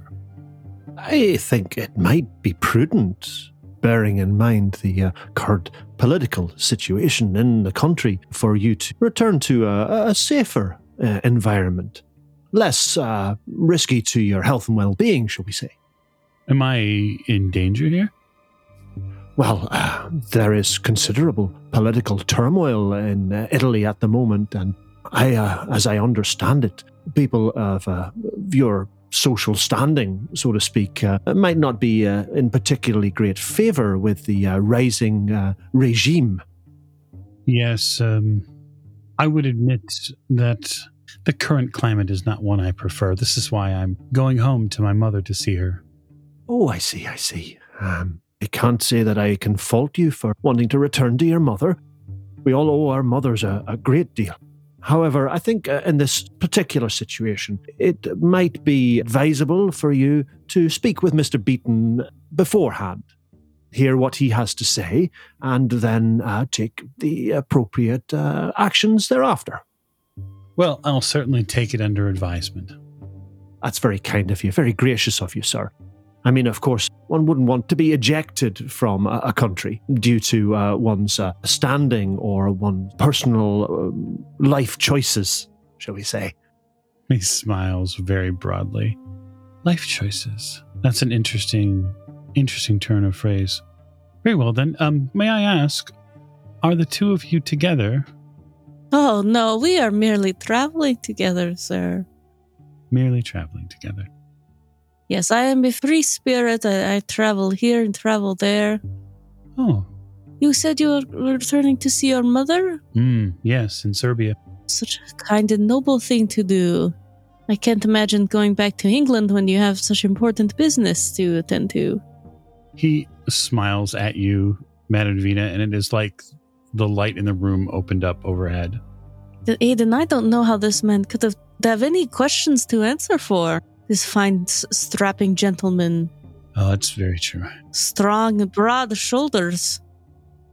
I tell you what, I'll consider your proposal, Mr. Moore, if you'll have a drink. Absolutely, we will. Don't see any reason why not. I will. He turns on heel. I'm on the 4th floor. Stop up when you're ready. Fantastic. Oh, I was assuming you were meaning here at the bar, sir. Oh, no, sir. And we actually don't have to get ready unless there's a dress code or policy that we need to meet. We could join you right now. The suite upstairs has a part of my private collection in it. It's a little bit different of a class than what they might serve you here. That's a very kind offer, sir, but I think given the circumstances, I'm going to have to decline, sir. I'm more than happy to have a drink with you here at the bar, sir. Understood. Then, Madam Davina? He raises an eyebrow. Absolutely. I could not fathom not joining you for a drink. I don't think she'll be joining. No, and Madam Davina, I don't think, no. Mr. Moore, I can speak for myself. You know, my mother enjoys a good, headstrong woman. I think, all in all, it would be... Delightful to join you in the room for a drink. I agree, Aidan. 'Tis rude to turn down an offer like this. It would be rude. All right, then. Yes, all right. Well, yes, I'll join you for a drink in your room. Wonderful. He heads upstairs. There is a lift in this hotel. Very fancy. There is an operator in said lift. What are you doing? We'll be right with you. We'll be right with you. I'm going to try and prevent Davina from just following immediately. So for Miranda's clarity, and the listener's clarity as well, the character's not been dominated in any way to do anything specific. Just wooed. Yeah, very effectively. And so, yeah, you don't want to tarry too long down here. That's probably your thinking. I wouldn't physically be compelled to get in the elevator. If Aidan wanted to talk, I would probably just argue with him about that we need to move on. Aidan, what is your problem? What are you doing? Why you don't want to go up in the room? You don't know what he's going to do. This seems like a perfectly fine gentleman, Aidan. What are you talking about? I touched him like I usually do, and I felt fantastic. I feel overwhelmed. He seems like a wonderful person. Do I need to make a psychology roll at this point to determine that she is falling for him in much the same way as we've seen other women falling for his charms? Well, I mean, presumably, yes, you can make the roll. Presumably, what's happening here? Actually, I don't even think I'm going to have you make the roll. This sounds a whole lot like how Esther Beaton got spun up. Yeah, that's exactly what I'm thinking, yeah. This is a replay. You've seen this deck of cards played before. Davina! What is it, Aidan? Pull yourself together. Come on.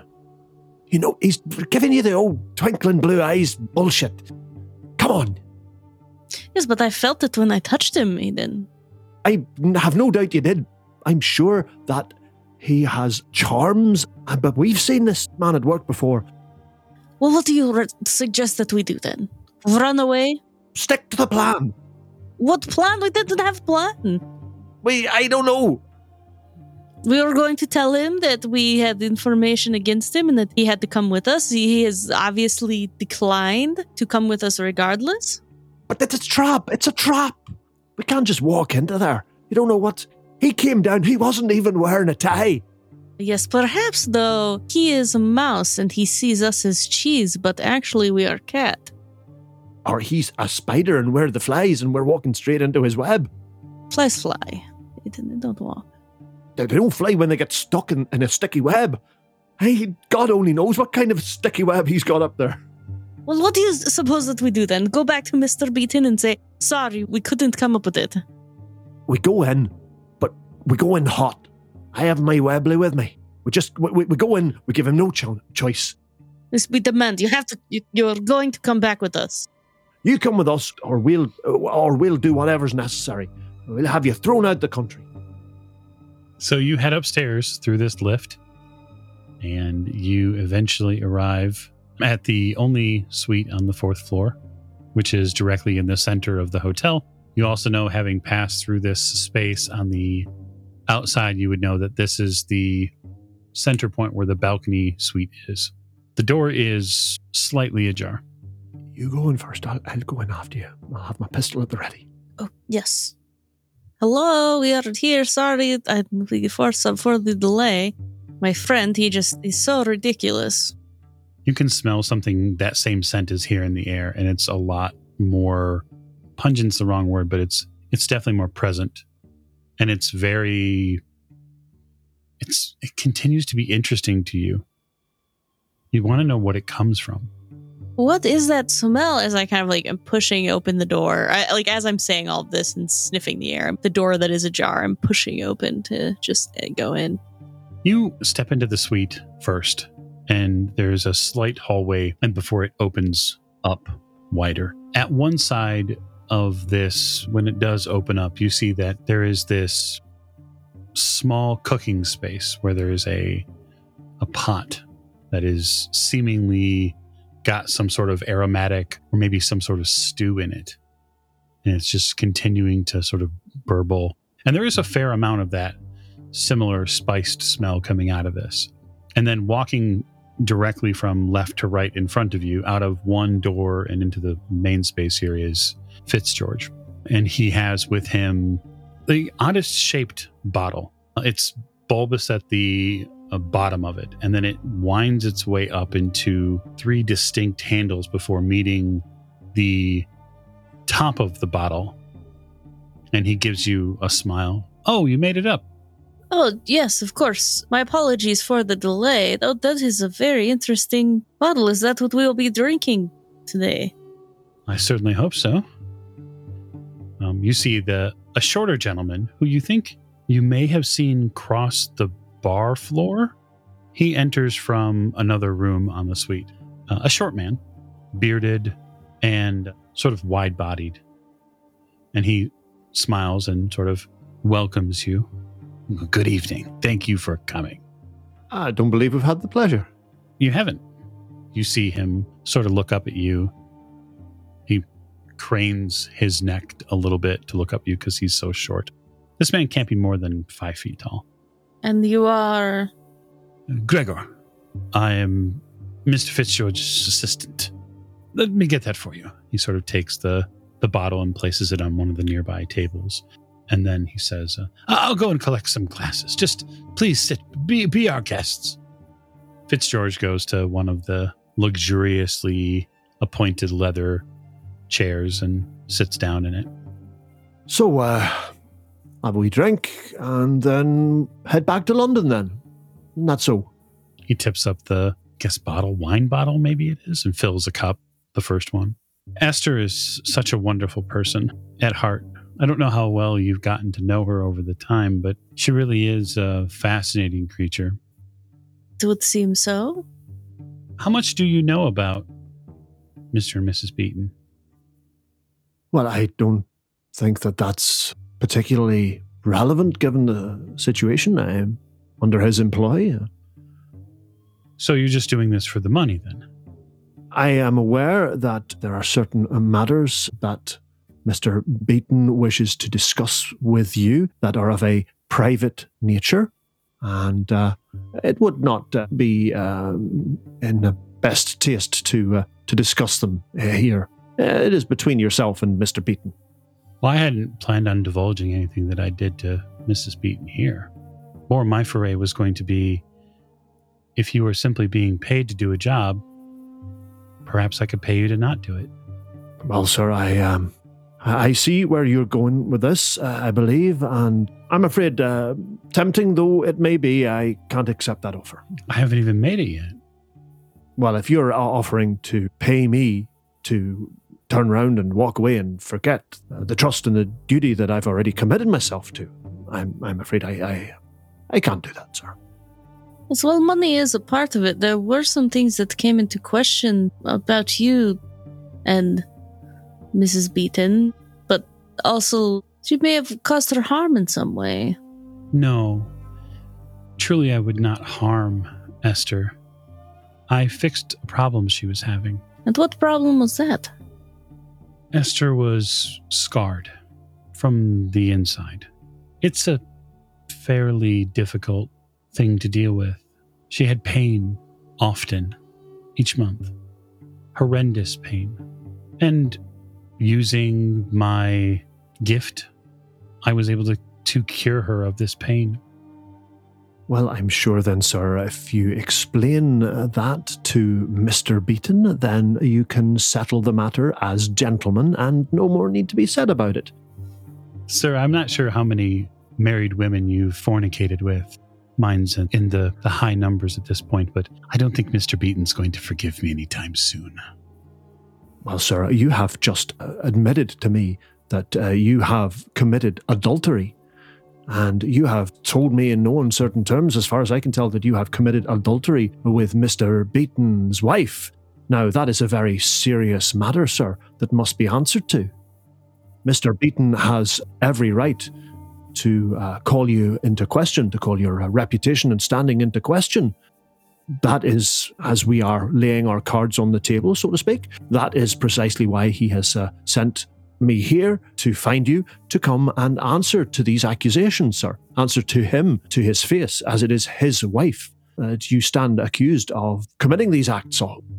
And if it were illegal, then perhaps you would have some standing. And I don't believe you are a deputized officer in Trieste nor in Italy.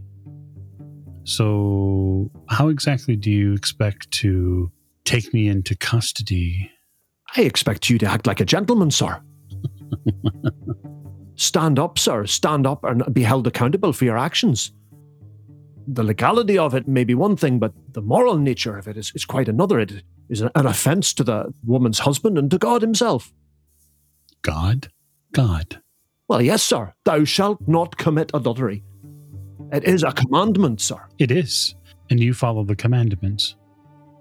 I try my best to, sir. I certainly do not flagrantly disobey them with such an easy hand and such a flippancy as you seem to, sir. He has an absolutely wicked grin splash across his face. Isn't there a commandment that says, thou shalt not steal?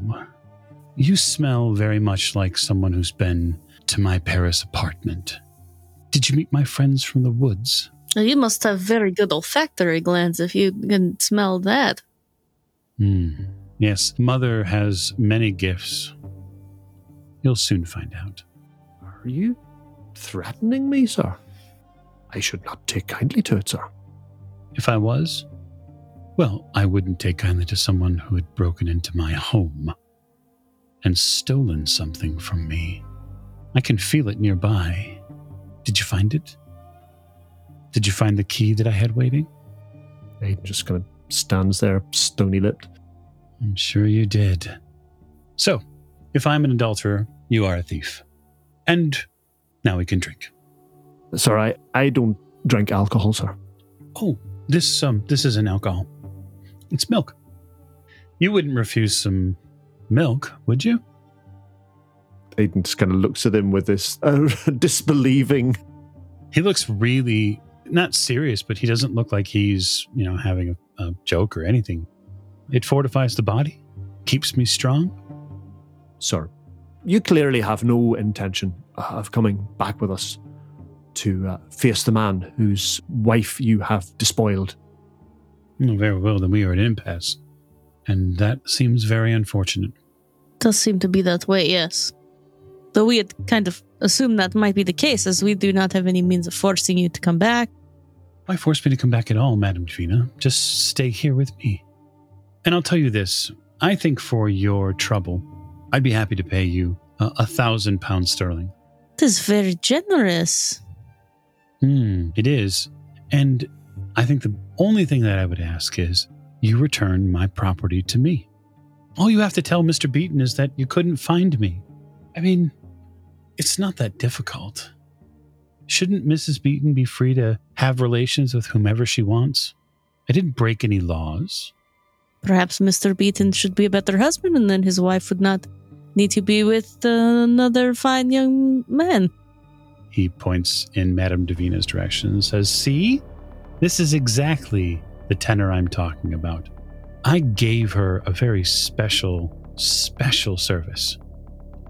One most men aren't willing to do, nor could they. And she is no longer in pain. Now, is Mr. Beaton upset by it? Of course, because it's gotten around in social circles that I've had a few trysts with his wife.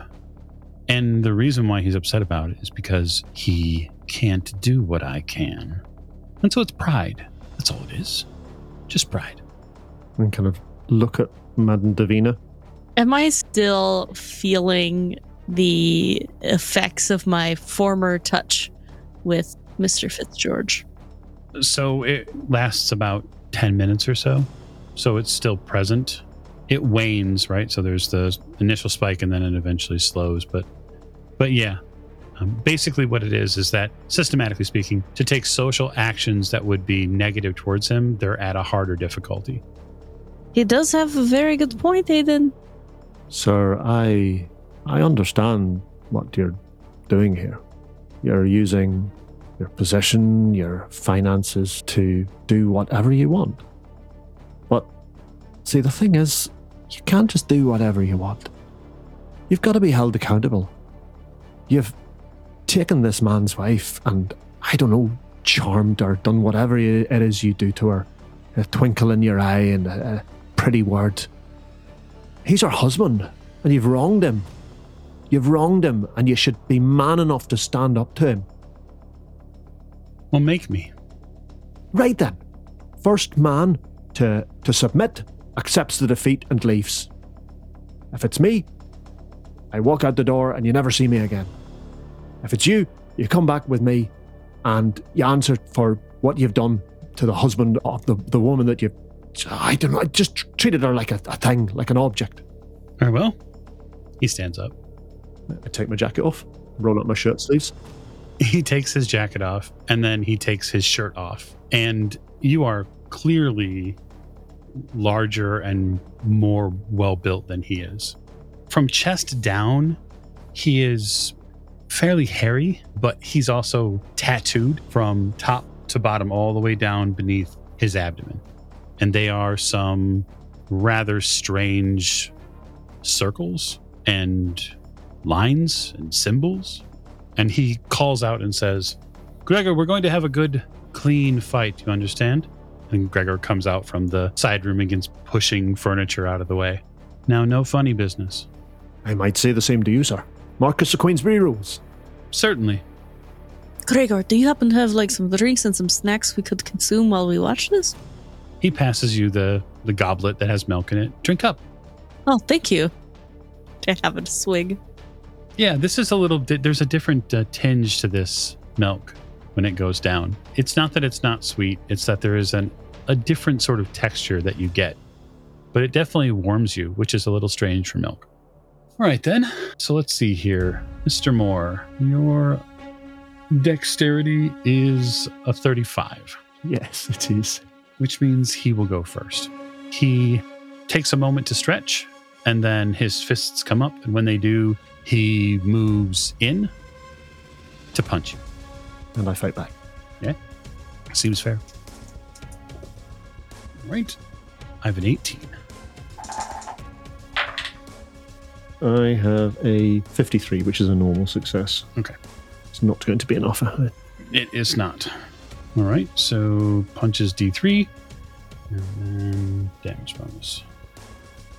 All right, he moves towards you, and you go to parry and block what he's sending in. It's this left hook that he sends in. And when he reaches in and strikes you, it feels like somebody hit you with a ball bat. Ouch. You take 6 damage. Ouch. There is a significant and sudden pop of bone on flesh when you get hit. I take that, although it's smart somewhat. Circle round a little bit. Feint with the right and then jab with the left. All right. What I'm doing here is a fighting maneuver, a knockout blow. Okay. And I rolled a 0-6. Ooh. Which is an extreme success for me. Mm-hmm. That's an 11 on his dodge, so it's going to tie is what's going to happen. It's a really good feint. It's a very good maneuver, and you nearly have him. You can tell that when he gets back to his regular standing position, he seems to be mentally recalculating against you. He offers you a bit of banter and says, that's a neat trick. How about one of my own? His upper body ripples. It's very disconcerting. You see his skin move like water. And when he does, it sprouts an enormous amount of additional muscle strains. Like he visibly gets stronger in front of you. Do I need to make a sanity roll to deal with that? Yeah, I'm gonna say yeah, because it's a little inhuman. And Madame Davina, on this round, why don't you make me a Constitution roll? Certainly.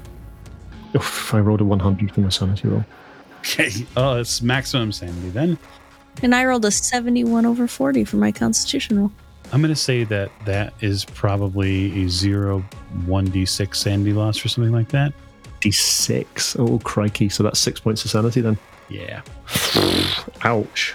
And so that is going to be an intelligence roll after a little bit more description for you. So when you get a good look at what happens to his body, Aidan, you realize that it's not just muscles that seem to be, it's not just an additional muscle growth, but it looks like there are, I guess, a series of what look like fingers that are moving inside his skin. Maybe there's snakes. There's something roiling inside his body, and it completely sends you over the edge. All right, I'll make that intelligence roll. Aidan's quite smart. It may not be immediately apparent, but he's quite smart. Yes, that's an successful intelligence roll. Okay. Bout of Madness real time it is. Hit me with it. So we'll just play it as it lies. I'm going to give you show off. Hero becomes an immediate attention-seeking maniac for 1d10 rounds, possibly prone to foolhardy act. Fantastic. For the next 5 rounds. For you, Madame Davina, you pick a side. Mm-hmm. It becomes clear to you that not only is Fitzgeorge the smarter, the more appropriate, the better man, but he's also connected with something that is deep in the earth, something more grounded, more maternal.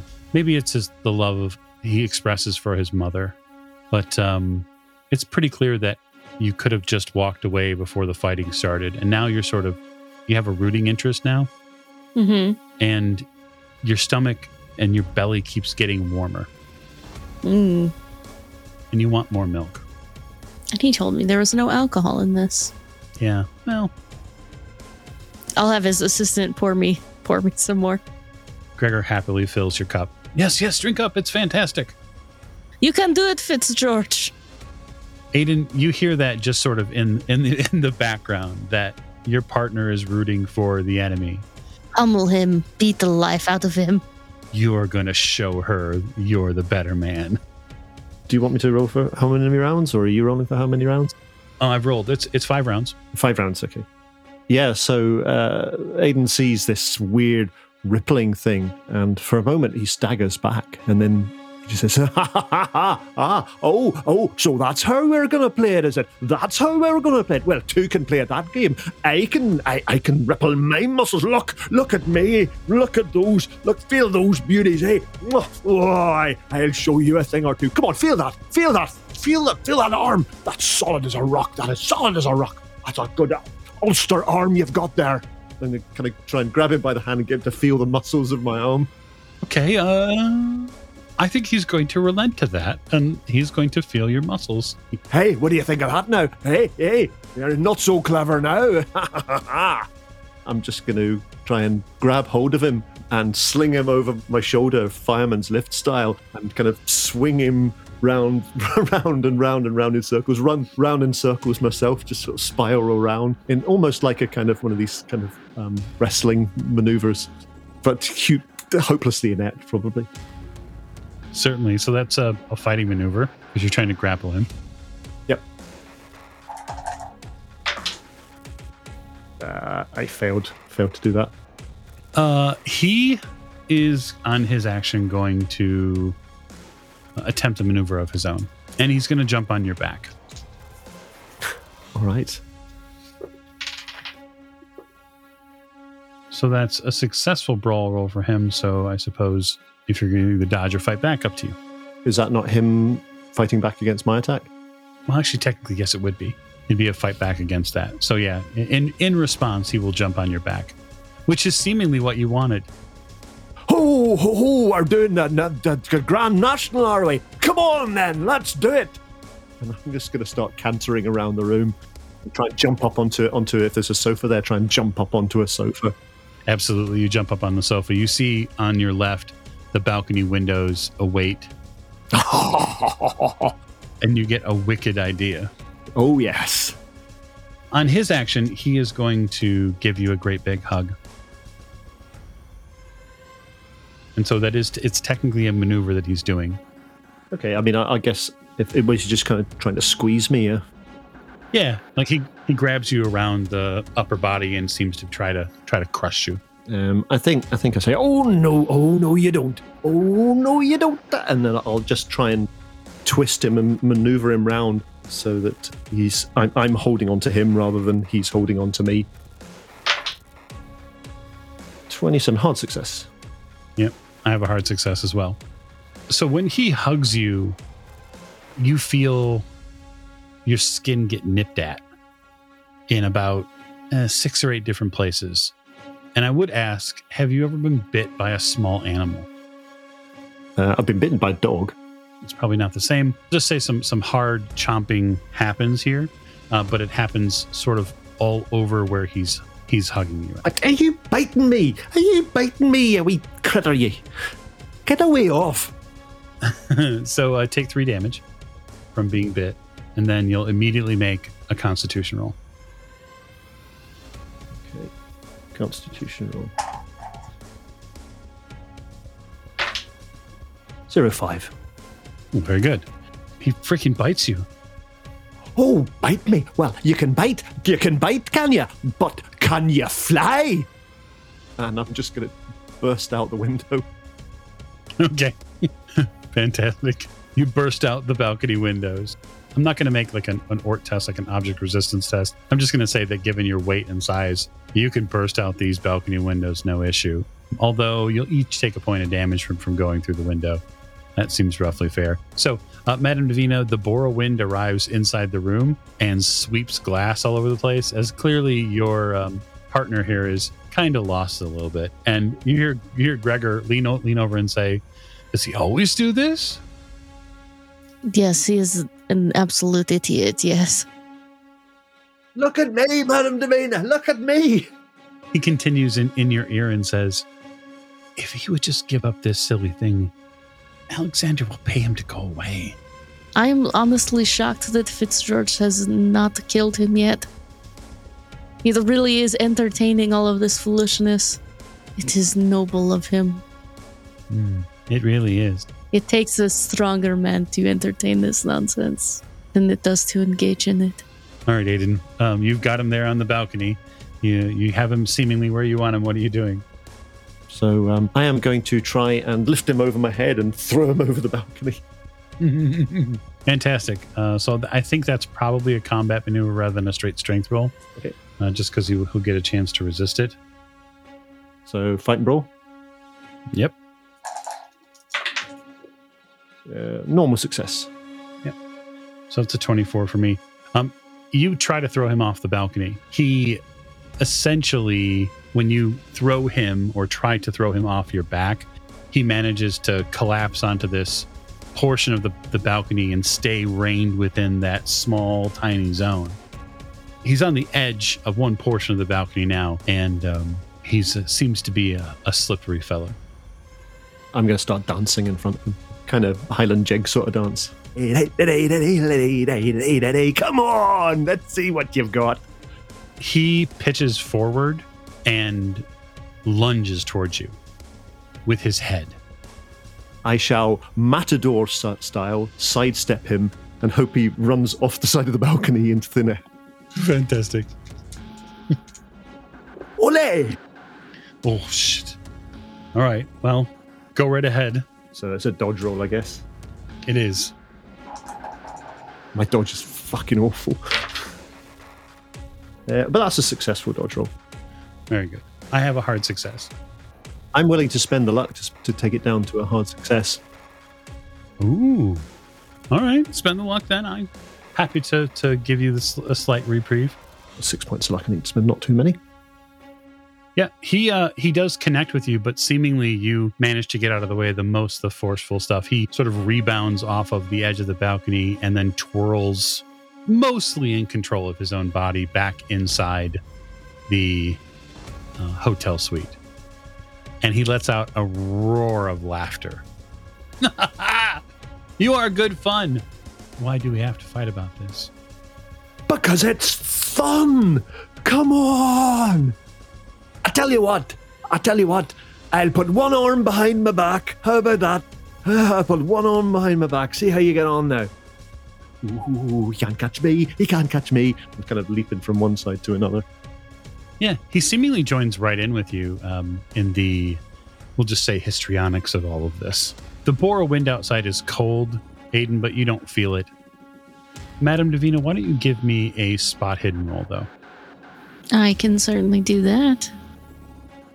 For a hard success. That balcony is not secure. Oh, no. It is not actually meant to have people on it, and you can tell as the form of Mr. Moore begins moving back and forth, there is a great amount of bending going on to the lower portion, the securing portion of that balcony. Yes. Aidan, get inside. Get inside. The balcony is going to break. You are going to break your neck. Get inside, you fool. Don't be ridiculous. I'm fine. Look. And I just start jumping up and down. It's fine. Aidan, it is bowing under your weight. Get inside. Okay. Given the state that Mr. Moore is in, Detective Moore is in, I'm going to have him roll luck because I think he's really pushing himself. How many rounds more of this have we got? And this is just about it, actually. I think we're in the round 4. Okay, give a roll luck. After spending a wee bit of luck, I've now got like a 65, so... Yep, that's 31. That's a hard success. Oh, fantastic. Yeah, the balcony doesn't break. Not that you recognize because you're busy playing with your new sparring partner. Is he back in the room again, yeah? He is back in the room, yeah. I'll be the bull now. All right, you be the matador, I'll be the bull. I hold my 2 fingers up into my foreheads like the bull's horns and stomp the ground a little bit and then just charge straight towards him, try and barrel into him and basically headbutt him in the stomach. Fantastic. He is going to fight back. Okay. The most ridiculous demonstration of masculinity I have ever seen. Yeah. I miss. So I suppose I can still roll fight back. Oh, all right. Hard success. You see him grab something just out of the corner of your eye as you dive in. You're not sure what it is, Aidan. Madame Davina, you see exactly what it is. He grabs the bottle and he strikes Aidan with the bottle, smashing the glass and we'll just say dealing a point of damage to you. Yes. But covering you in milk and things. Things? There's things in the milk? When it smashes and shatters in this sort of blossom of yellowed glass, there's some darker portions to the milk, runnier portions of the milk. It's at this point, as you sort of stomp your way into the room, you turn covered in shattered glass and tiny cuts in this milk. You begin to come out of your bout. Oh dear, I think I'd rather stay in it. And as you come out of your bout, you're going to roll Constitution for me. Yeah, I think he just kind of stops and looks at himself. What in the... Okay. Constitution, yes, 32 under 50. That's a success. Very good. You are covered in something. You don't know what it is. It smells strange. What kind of milk is this? It's mother's milk. It's the best milk you can have. You're sick. Your friend, Madame Davina, certainly enjoys it. I have been enjoying it during this display of whatever it is that you're doing. I'm just going to charge. I'm just going to try and charge him and basically rugby tackle him. I want to try and push him out onto the balcony and just push him over the balcony, but stay in the room myself. Okay. I'm not sure if I've kind of registered that the balcony is wobbly. Maybe it's kind of somewhere hovering in the periphery of my understanding, but I'm still not really thinking straight. Yeah, I think you're reading and reacting at this point. But yeah, give it a go. Oh my god, that's another fail. Rolling in the 70s. All right. Yeah, there's a lot of luck to spend to make that a normal success. So I suppose the thing that he would probably want to do is fight back. Okay. Given the opportunity. Hard success. Oh, lovely. So here's what he's going to do. He is going to, much like they would do in judo, accept your incoming energy and redirect it elsewhere. He is going to take your incoming energy, roll with it, and then instead of being on the out himself, he will put Detective Moore on the out.